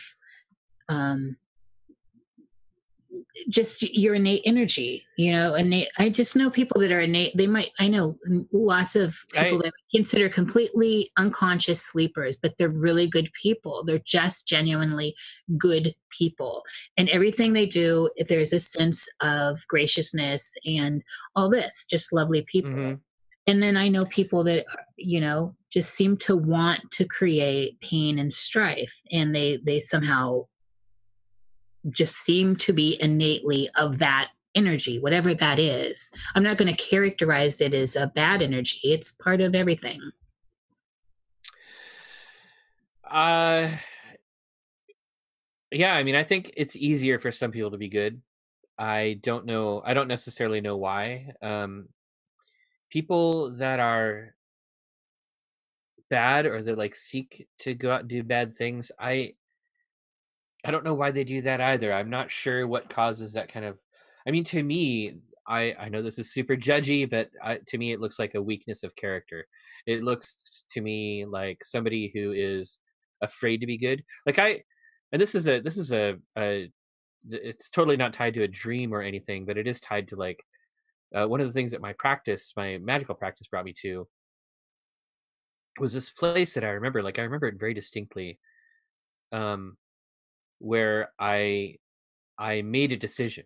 Like, I don't think that I was a super bad person. I didn't always do good things, and I wasn't like always honest and always, as good as I could be. But I remember sort of like making a decision one day and having this sort of realization, like, oh God, you just have to like be good. It's not, there's no special thing you have to do anything. It's just like a light switch got flipped, and I was like, oh, it's just a decision you make. You're like, oh, I'm good now.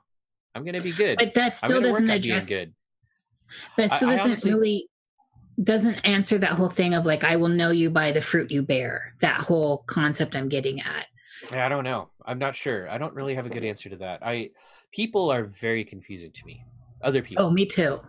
I mean, I'm pretty confusing to me too, but other people are super confusing. Yes. So they're odd behaviors. Definitely. I understand that. I ponder these things a lot. I'm always trying to understand. I understand, like, through psychology and analysis, things like participation mystique, where, the group mentality, right? One person does it, then three, and then it's likely the whole crowd will. And so I get those things psychologically, chewing on them as fodder, but then when you start parsing out, it's my dog itching. Lucien's playing again. Then you start parsing out, so we stop looking at the crowd as just faceless people, and we start plucking out individuals, and we see storylines and likes and dislikes and all this, and it becomes a more detailed painting, if you will, to start seeing faces on people in crowds and start seeing storylines and interactions. And because I find it's easy to talk in large broad strokes about groups of people, and that gives us a detached judginess. That whole judgy quality can come when we detach ourselves from, right? So there's no face. I don't know. I've also wondered, that was just a weird sidetrack, sorry. I also wondered, like, if we look at like the whole Indian thing, Eastern Indian thing, and the karma and also the reincarnation, the person, so the scenario here is a person murders another person. Well, what if through a larger scope of timelessness that was actually coming round? The person that got murdered, that looks so horrific here and now, was actually getting payback. Well, right? I would say in that sense, the murderer is probably also getting payback. So both of them are dealing with some sort of karmic leftover. One of them ends up in a place where they're committing some sort of horrific crime that probably stains them for the rest of their life and causes them torment for the rest of their days. And the other one gets murdered. Like, they're both having a super bad day. Nobody's having a good day in that sense. So if karma is a real thing, then in that sense, I would say both of those people are dealing with some karmic debt. Yeah, it's interesting, like when we do put it to that lens, or that, throw on that reel. And is it possible that karma is nothing more than a belief system? Absolutely. Yes, and because of that, it's real. It instills itself, and it manifests because it's such a widely held belief. Yeah, it could be. I'm pretty ignorant of Hinduism and how stuff like karma and dharma and all that stuff interact, but I feel like, and I could be totally wrong about this, I feel like that there's this sort of like Western popular image of karma, which is that things that you do are immediately going to be paid back. And then there's this, but the original karma was more like you have this kind of like bank account of deeds that affects your reincarnated life, right? Like you accrue it, and then you have to work it off in your next life, or it's like a bill. That's the Hindu version. Yeah. I think it's probably something in between. Yeah, and so like in the, I think that we also have like the concept of like a self-fulfilling prophecy. Yes. So in the Western world, like our religions, our hereditary religions, especially Judaism and Christianity, maybe Islam, I don't know, are really obsessed with guilt and sort of like the moral weight of your deeds. And we have, now like a lot of people sort of like shed those traditional religions and embrace sort of, new age religion or alternative religions, but they're just different cages though. They are, but this concept of the fear and the guilt, it's going away. The fear and the guilt it's cultural though, like it's built into our culture now, and so they find something else, like the westernized idea of karma that encourages them to somehow inspire their own punishment or reward based on the amount of guilt that they're feeling subconsciously. But I'm totally talking out of my ass. I hear you, but that's in a way the karma in that sense is a guilt generator, because you worry about doing things ahead of time. It's more of a thought crime monitor in that way. Yeah, and it might even be completely subconscious, where you do something and you're like, oh, I don't feel bad about what I did. You feel bad about what you did on some level, and therefore end up somehow creating a situation where you get punished later on. Sure. But this kind of ties back into magic then, in that, in a way, like specifically with the self-fulfilling prophecy, you're really talking about programming your subconscious to make it happen. Oh yeah. So yeah, for sure. Like it ties into how chaos magic works, and like the psychological model of chaos magic. Yeah, I completely would agree with that. Yeah, it's neat how it ties together. So I mean, it just goes to show that religions are just another form of magic. Oh, but not absolutely. Not for you.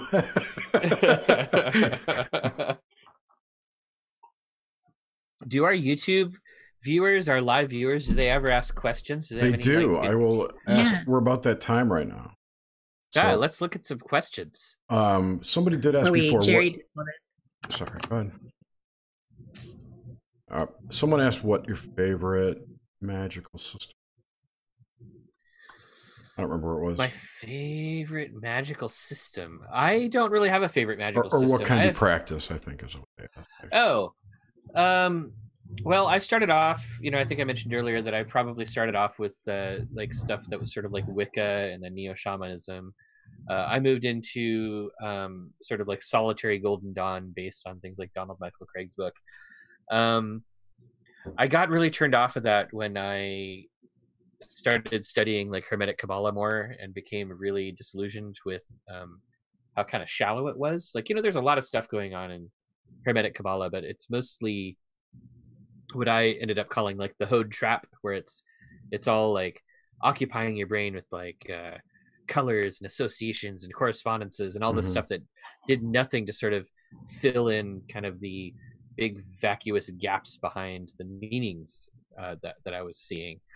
And that might have been something that could have been solved by actually like joining the Golden Dawn, but instead I started looking into older stuff. So first I started off with Agrippa. I started looking at kind of like Renaissance and medieval Kabbalah. So I guess nowadays I'm mostly, everything kind of combines together as you do it. So the stuff that I do, I guess, is an amalgamation of all the stuff that I've learned in the past. But what's probably influencing me the most or driving me the most currently is Renaissance magic, in particular, like Renaissance grimoire stuff. And then I just started working with the Greek magical papyri, which we talked about earlier. So I anticipate that will be influencing me a lot. Yeah, the PGM's real neat. I have Skinner's book, and I'm waiting for his practical PGM to come out someday. He says he's working on it. I wouldn't wait. Yeah, I've heard him talk about working on it too, but I wouldn't wait. I would dive in. Like, there's so much cool stuff in there. Yep. You just gotta experiment. It'll either work or it won't. You know what I mean? Plus, his book makes it easy. I mean, not easy, but easy to get around. I understand. Mm-hmm. I know. I have to read it another 2 or 3 times before I'll be ready to do it. Yeah, I have that feeling too. I'm not reading the PGM straight through. I mean, I am reading the PGM straight through, but mostly I read Skinner's book straight through. Yes. And I'm like, oh, look at this. Spells that have to do with ensouling statues. I'm going to look at those up. And, so I find the ones that I want to do, and I study those, and I combine it with, techniques that I've learned in the past or things that I've learned in the past. I heard an interview with the guy, I forget who it was though, talking about ensouling statues. It might have been Gordon White even. That I don't remember if he was suggesting or surmising, or could it be kind of question about the statues of the gods were created to actually house that entity. I think that if we look like in ancient Rome, ancient Greece. I don't know about ancient Rome and ancient Greece, but I think in Egypt, in particular, we have some pretty good evidence from extant texts. In particular, I'm thinking about the Asclepius, where there's a whole section about like how statues were built to sort of like hold elements or be ensouled by the gods. And I think we see a little bit about that in the Corpus Hermeticum as well. And the funny thing is, like, you also get the sense in the Asclepius that that part of it is sort of like you make these statues that can move, and the movement shows that they have been ensouled. There's a passage that specifically says something like, everything that moves under its own power contains a soul, which I thought was kind of cool. Intense. Yeah, it is pretty intense. So every remote control car you've ever owned has a soul. That's hilarious. Every vibrator. Every vibrator has a soul. Oh my God. Oh Lord. There's something about that reminds me of Gollum too, right? I thought of that too. Yeah. That hit me. It totally is. Yeah. And yeah, for sure. So that's gonna be interesting in coming years as robots become more common and that sort of thing. Well, if you've ever read, I forget which book it was, but it was Heinlein, Robert A. Heinlein. Robert. Uh-huh. I've read everything he wrote, actually. I think it's in Stranger in a Strange Land, but there's a passage in there where he describes the thought that a complex electromechanical system can house a consciousness if it grows to a certain point. Oh yeah, well, Asimov talks about that with the positronic brains in his robot detective series, and I think Heinlein discusses it a little bit. Isn't that in The Moon is a Harsh Mistress? Maybe. I don't remember which. I don't remember which book it was.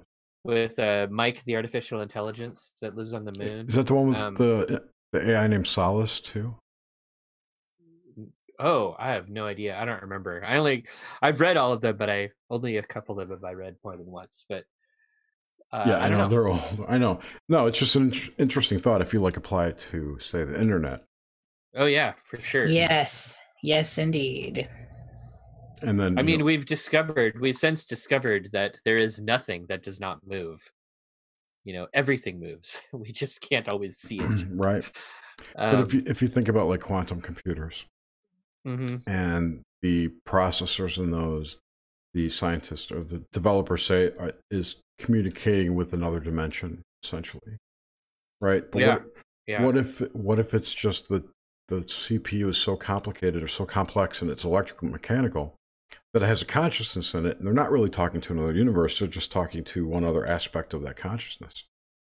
That could be. Yeah. I think I've even read some stuff that's hypothesized that our own minds, that thought in our own minds takes advantage of the quantum nature of matter, which is cool, and it makes sense, but I don't get it. And it also goes along. Well, it doesn't go along. It kind of does.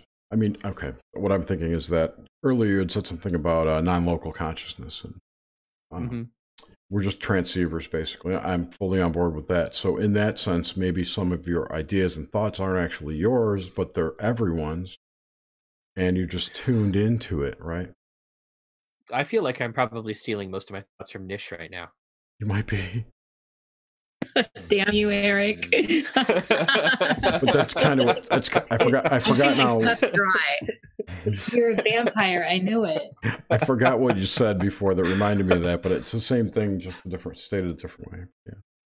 Yeah, we talked about. You're probably referencing what we talked about when Nish asked me about the nature of consciousness and what I thought that was. No, I was referring just now. You just said something that reminded. Oh yeah. So. Oh, okay. It's all good. So wait, what about our YouTube? I'll look back if we had any more watchers. questions. Do they have any more cool questions? Let's see what we got.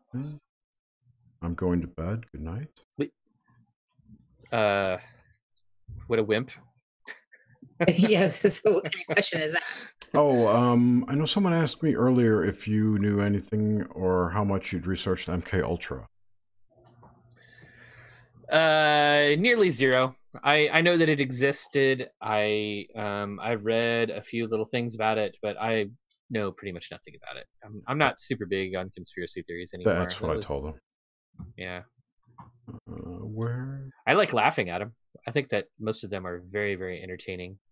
And I love that we spend a lot of time getting obsessed over things that we have so little control over. Well, that's a big thought because those things, but then you can apply that to a lot of stuff in life in general. So Lee wanted to know what your opinion of Enochian magic was. I find Enochian magic to be super interesting. I haven't explored it a whole lot. I've used a little bit just in whatever, I can't remember, the Watchtower ritual, whatever it is that Donald Michael Craig teaches in his book. I haven't explored it a whole lot beyond that. I've read some stuff about Dee and Kelly. I think that their system is incredibly complex, and because of that, it's a little too much work for me to really get into, especially with the stuff that you read that has to do with you have to do everything perfectly. Yeah. I'm totally intimidated by it. I've got anything that was published by John Dee all that. I've got all the material.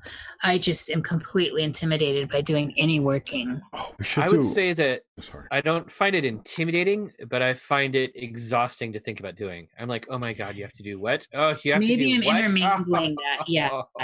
Yeah. I could be. It's not that I'm definitely not afraid to do stuff, but it looks too tedious. But one me. could It looks argue really, that you really guys tedious. are too lazy to deserve that level of magic. In a way. I will totally wear that jacket. Oh, so would I. I'm just saying, you have to earn it. I mean, if you want to do it, you have to earn it, and that's part of it. I mean, I guess I'm not sure what is left to be gotten out of the Enochian system. I don't know what people are necessarily doing with it now, but going insane, to probably. me, yeah. Well, I mean, I have my own. There's elements of my own practice that involve like conjuring spirits and speaking to spirits and that sort of stuff, which started out from a system and then evolved as I learned more from them. And I mean, maybe someday somebody will look back at whatever I've written down and be like, oh god, the Arnisonian system is so tedious. Oh my god! Eric. That brings up all you got to do is spit in a can of Pepsi and say these magic words, and everything's fine. Beer in a can of beer. So you just maybe you're asking. I got a question now. So okay, what have you learned from your spirits that has altered what you've learned about magic? Where have they turned you in another path, or added, or augmented, improved, even, or hurt? I would say that a lot of that sort of stuff is very personal, and I would encourage people to sort of figure that out on their own. But I don't need specific examples. I can give a few examples though.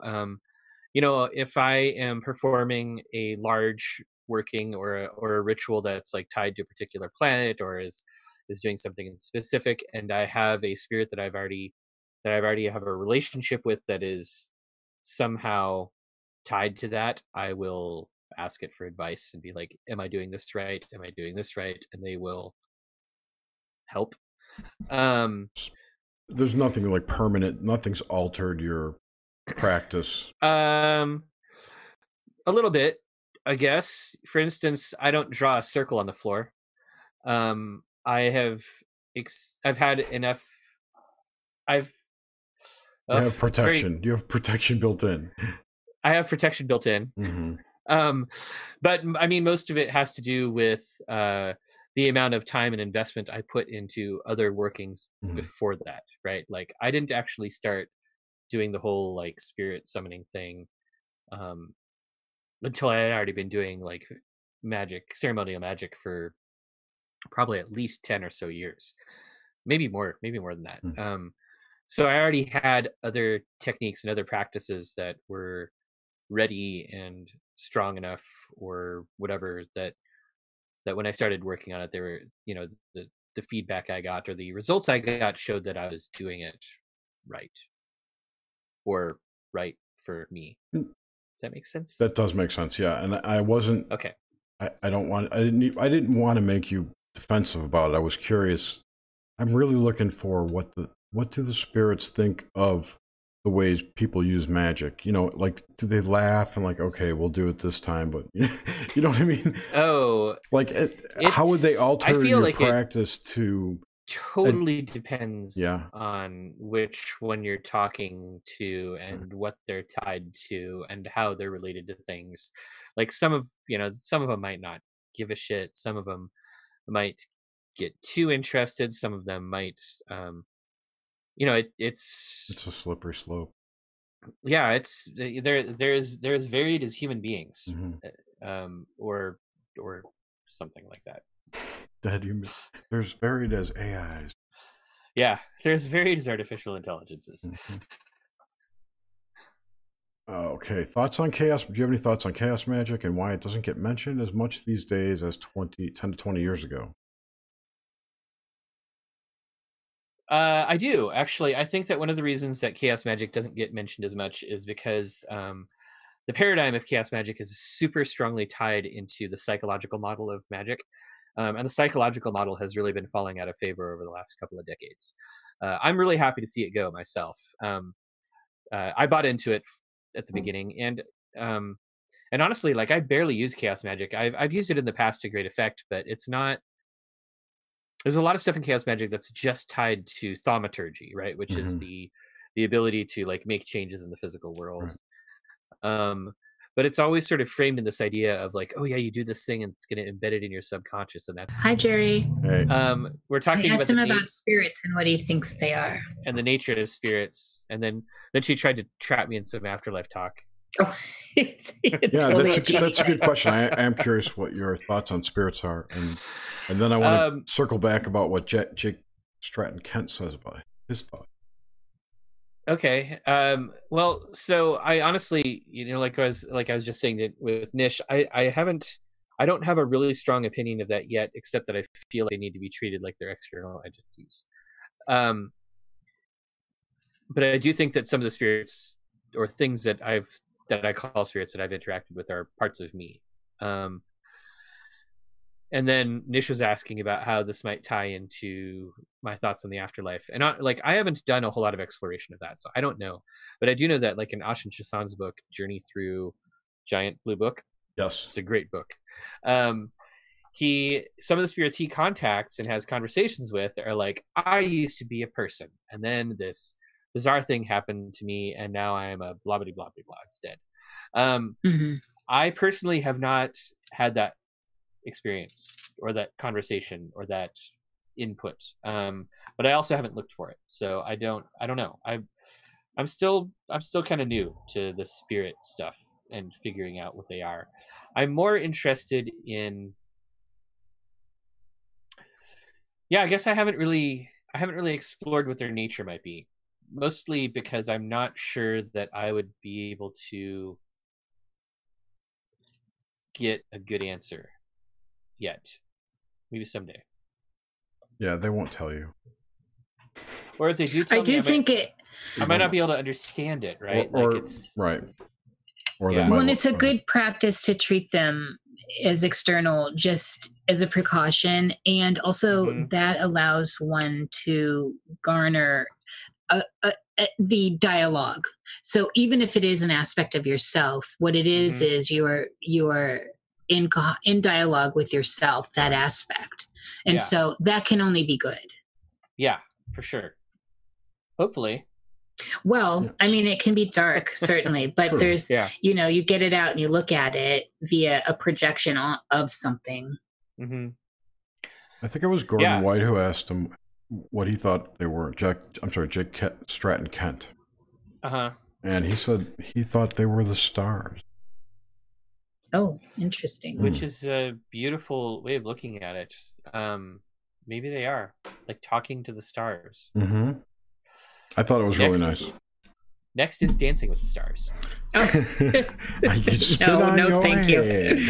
And Venus is doing a tango. I've spent far too long in the jungles of Costa Rica once, and while I was this there, sounds juicy. You're gonna be super disappointed. While I was there, I spent a lot of time watching television because it was fairly boring, and it was super hot and sweaty all the time. That's terrible. One of the only television shows in English was Dancing with the Stars. Oh my God.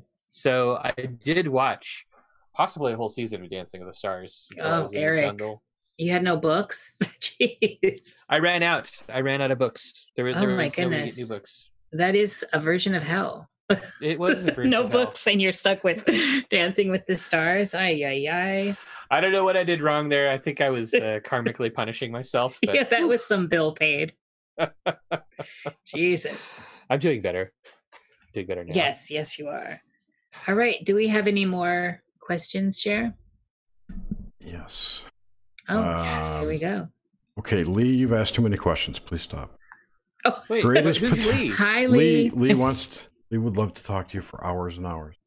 Lee would like to know your thoughts on something, which I'll ask after this one. Do you like weird fiction? Oh, man. I love weird fiction. Yes. Examples? Yeah, give us an example. Oh man. Well, it's hard to know what other people consider weird, but probably my favorite weird fiction recently is that I finished reading is John Crowley's Egypt series, which just totally blew my mind. I loved it. I also really enjoyed. Oh God, I'm having a difficult time remembering this guy's name. Fowler, who wrote The French Lieutenant's Woman. Yes. Oh God, I love that book. Some of his novels are just really weird, and I love them.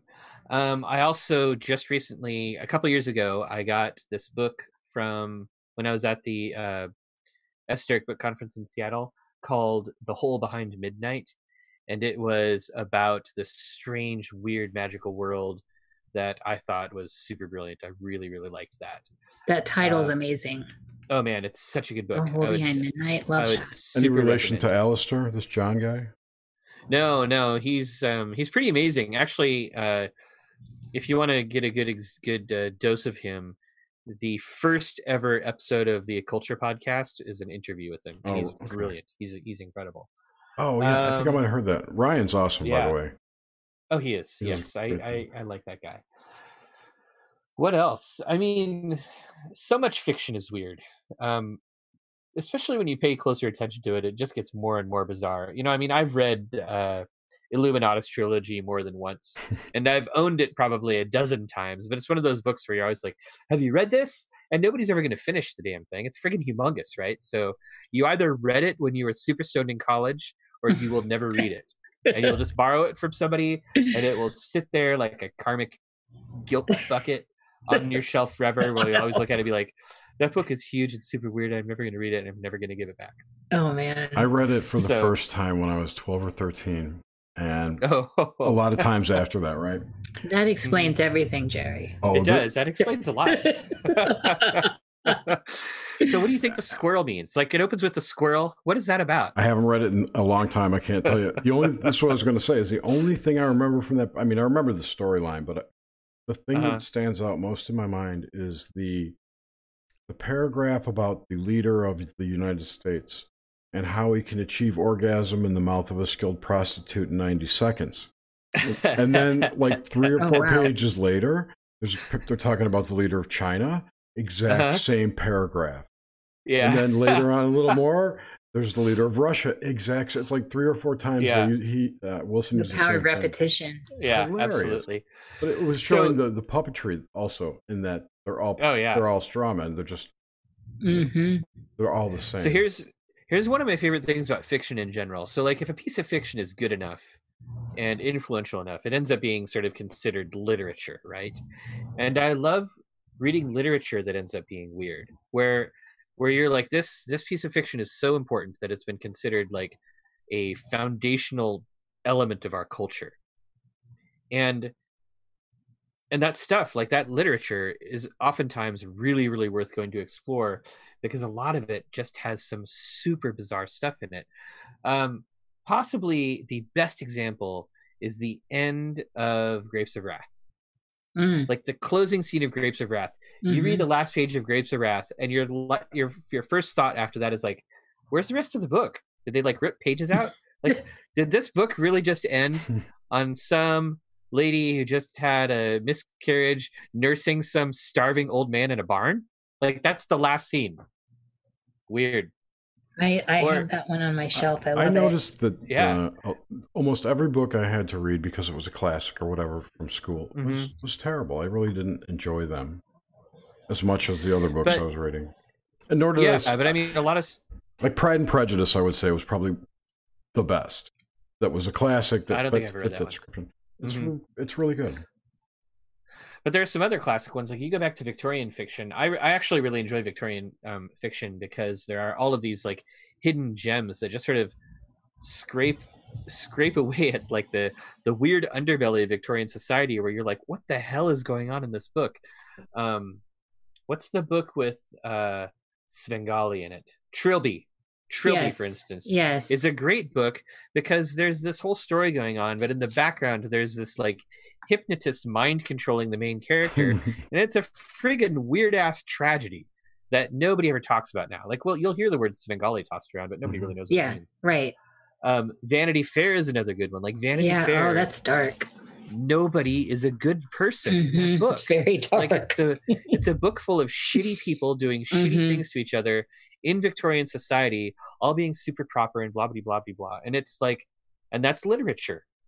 But see, that this is what's great about context to time and a period. The Victorian period was completely repressed. And so all this dark stuff was seeping out in the literature, in the furniture, in the clothing. I mean, it was just, and we have the birth of that whole spiritual movement. All of it was just seeping out anywhere it could while they were maintaining being proper and corseted, and that's what made it so juicy, that period. Oh, yeah. There's a new show, or I think it's a new show on Netflix called The Frankenstein Chronicles. Oh, yeah. I watched a couple episodes of that. Yeah. It looked pretty good. That's Victorian-ish. Dark, yeah, you got the whole dark underbelly of child trafficking going on, or whatever the hell's going on. I haven't gotten that far in it. But was that written in the Victorian period, or is it written, is it a period piece? It's a period piece. It's new. It is, but it centers around Mary Shelley, so... in a way. Yeah. I haven't watched it. So far, it's kind of centering around But still, the stuff of the period is where you get to see all that. Right, but I think a lot of Frankenstein was allegory for what was going on in the period. Oh, yeah, definitely. So, with the interaction of the detective in the story and Mary Shelley herself, he's finding out this stuff from her, not the book. There's another author I want to mention, and I'm having a really difficult time remembering his name, but I think I have one of his books. I remember reading a really good book. I think it was, I want to say it was Neil Stevenson, but I think it was called The Difference Engine. There. Oh, that was Bruce Sterling. Bruce Sterling, thank you. Yeah, that was a good book about Charles Babbage. Yeah. Actually, I think it was maybe Sterling and someone else. Yeah. Like Gibson, right? Yes. I think they were working together on that. Okay, the other author I want to mention is John Banville, and he's written a number of really fascinating books. But the ones that I really love are sort of his historical fiction ones, which take really influential people, sometimes scientists and stuff, and he just makes this whole world about them, and they end up being pretty weird and pretty dark, but those are really worth looking into. In particular, the two that I think I enjoyed the most were Kepler and Dr. Copernicus. So go look those up, people. Enjoy those books. Oh, you just reminded me again. There's another thing on Netflix, or it might be on Amazon, I don't remember. It's called like Jonathan Norell. Oh man, I forgot it. It's about these two... that's based on a book, Dr. Jonathan Strange and Dr. Norell. Yes, excellent, really excellent. I love book nerds. Hello, unite. That book was incredible, and the TV series that they made out of it was pretty good too. It was awesome. I'm looking forward to it. Well, it's just a little synchro, not really synchro, but the first trick that Norell does is animate those statues. Oh, that's right. Oh, yes. Ooh. There we have it. Right? As Eric has a swig of wine. We'll just bring the show full circle and call it a night. How's that? I'm just pretending. This works for me.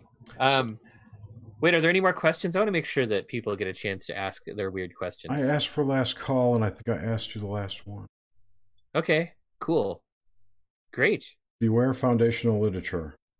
Yes, I agree. No, definitely. Beware foundational Just literature. Beware. Wake up. That's a good bumper sticker. Beware foundational literature. Yeah, someone's talking about how much they hated Catcher in the Rye. And that's the kind of crap literature that we had to read, like that. And that's not even a weird book. Thoreau, that's just on Walden Pond. God, what a horrible book. Anyway, Eric, would you like to plug? Whatever they call that. Plug stuff. What do you have going on, Eric? Oh, well, I've got a podcast, My Alchemical Bromance, which is about beer and the occult. I'm on Twitter as Arnemancy, ARNEMANCY. I'm on Steemit as Reverend Eric. And that's possibly everything. All right. Thank you guys for having me on. Thanks for joining us. It's been an awesome talk. It's been a great pleasure, and big love to the chat. Of course, you all know I'm not out in the chat. But thank you, Eric. This has been a great pleasure. And thank you, Jerry. And thank you, Nish. And thank you, everyone watching. And stay tuned. Next week, I believe we have Kalendal next week. That should be interesting. Yay! Yeah. Looking forward to talking to him. Kalendal. All right, everyone. All right. Have a great night. And thanks for tuning in. Take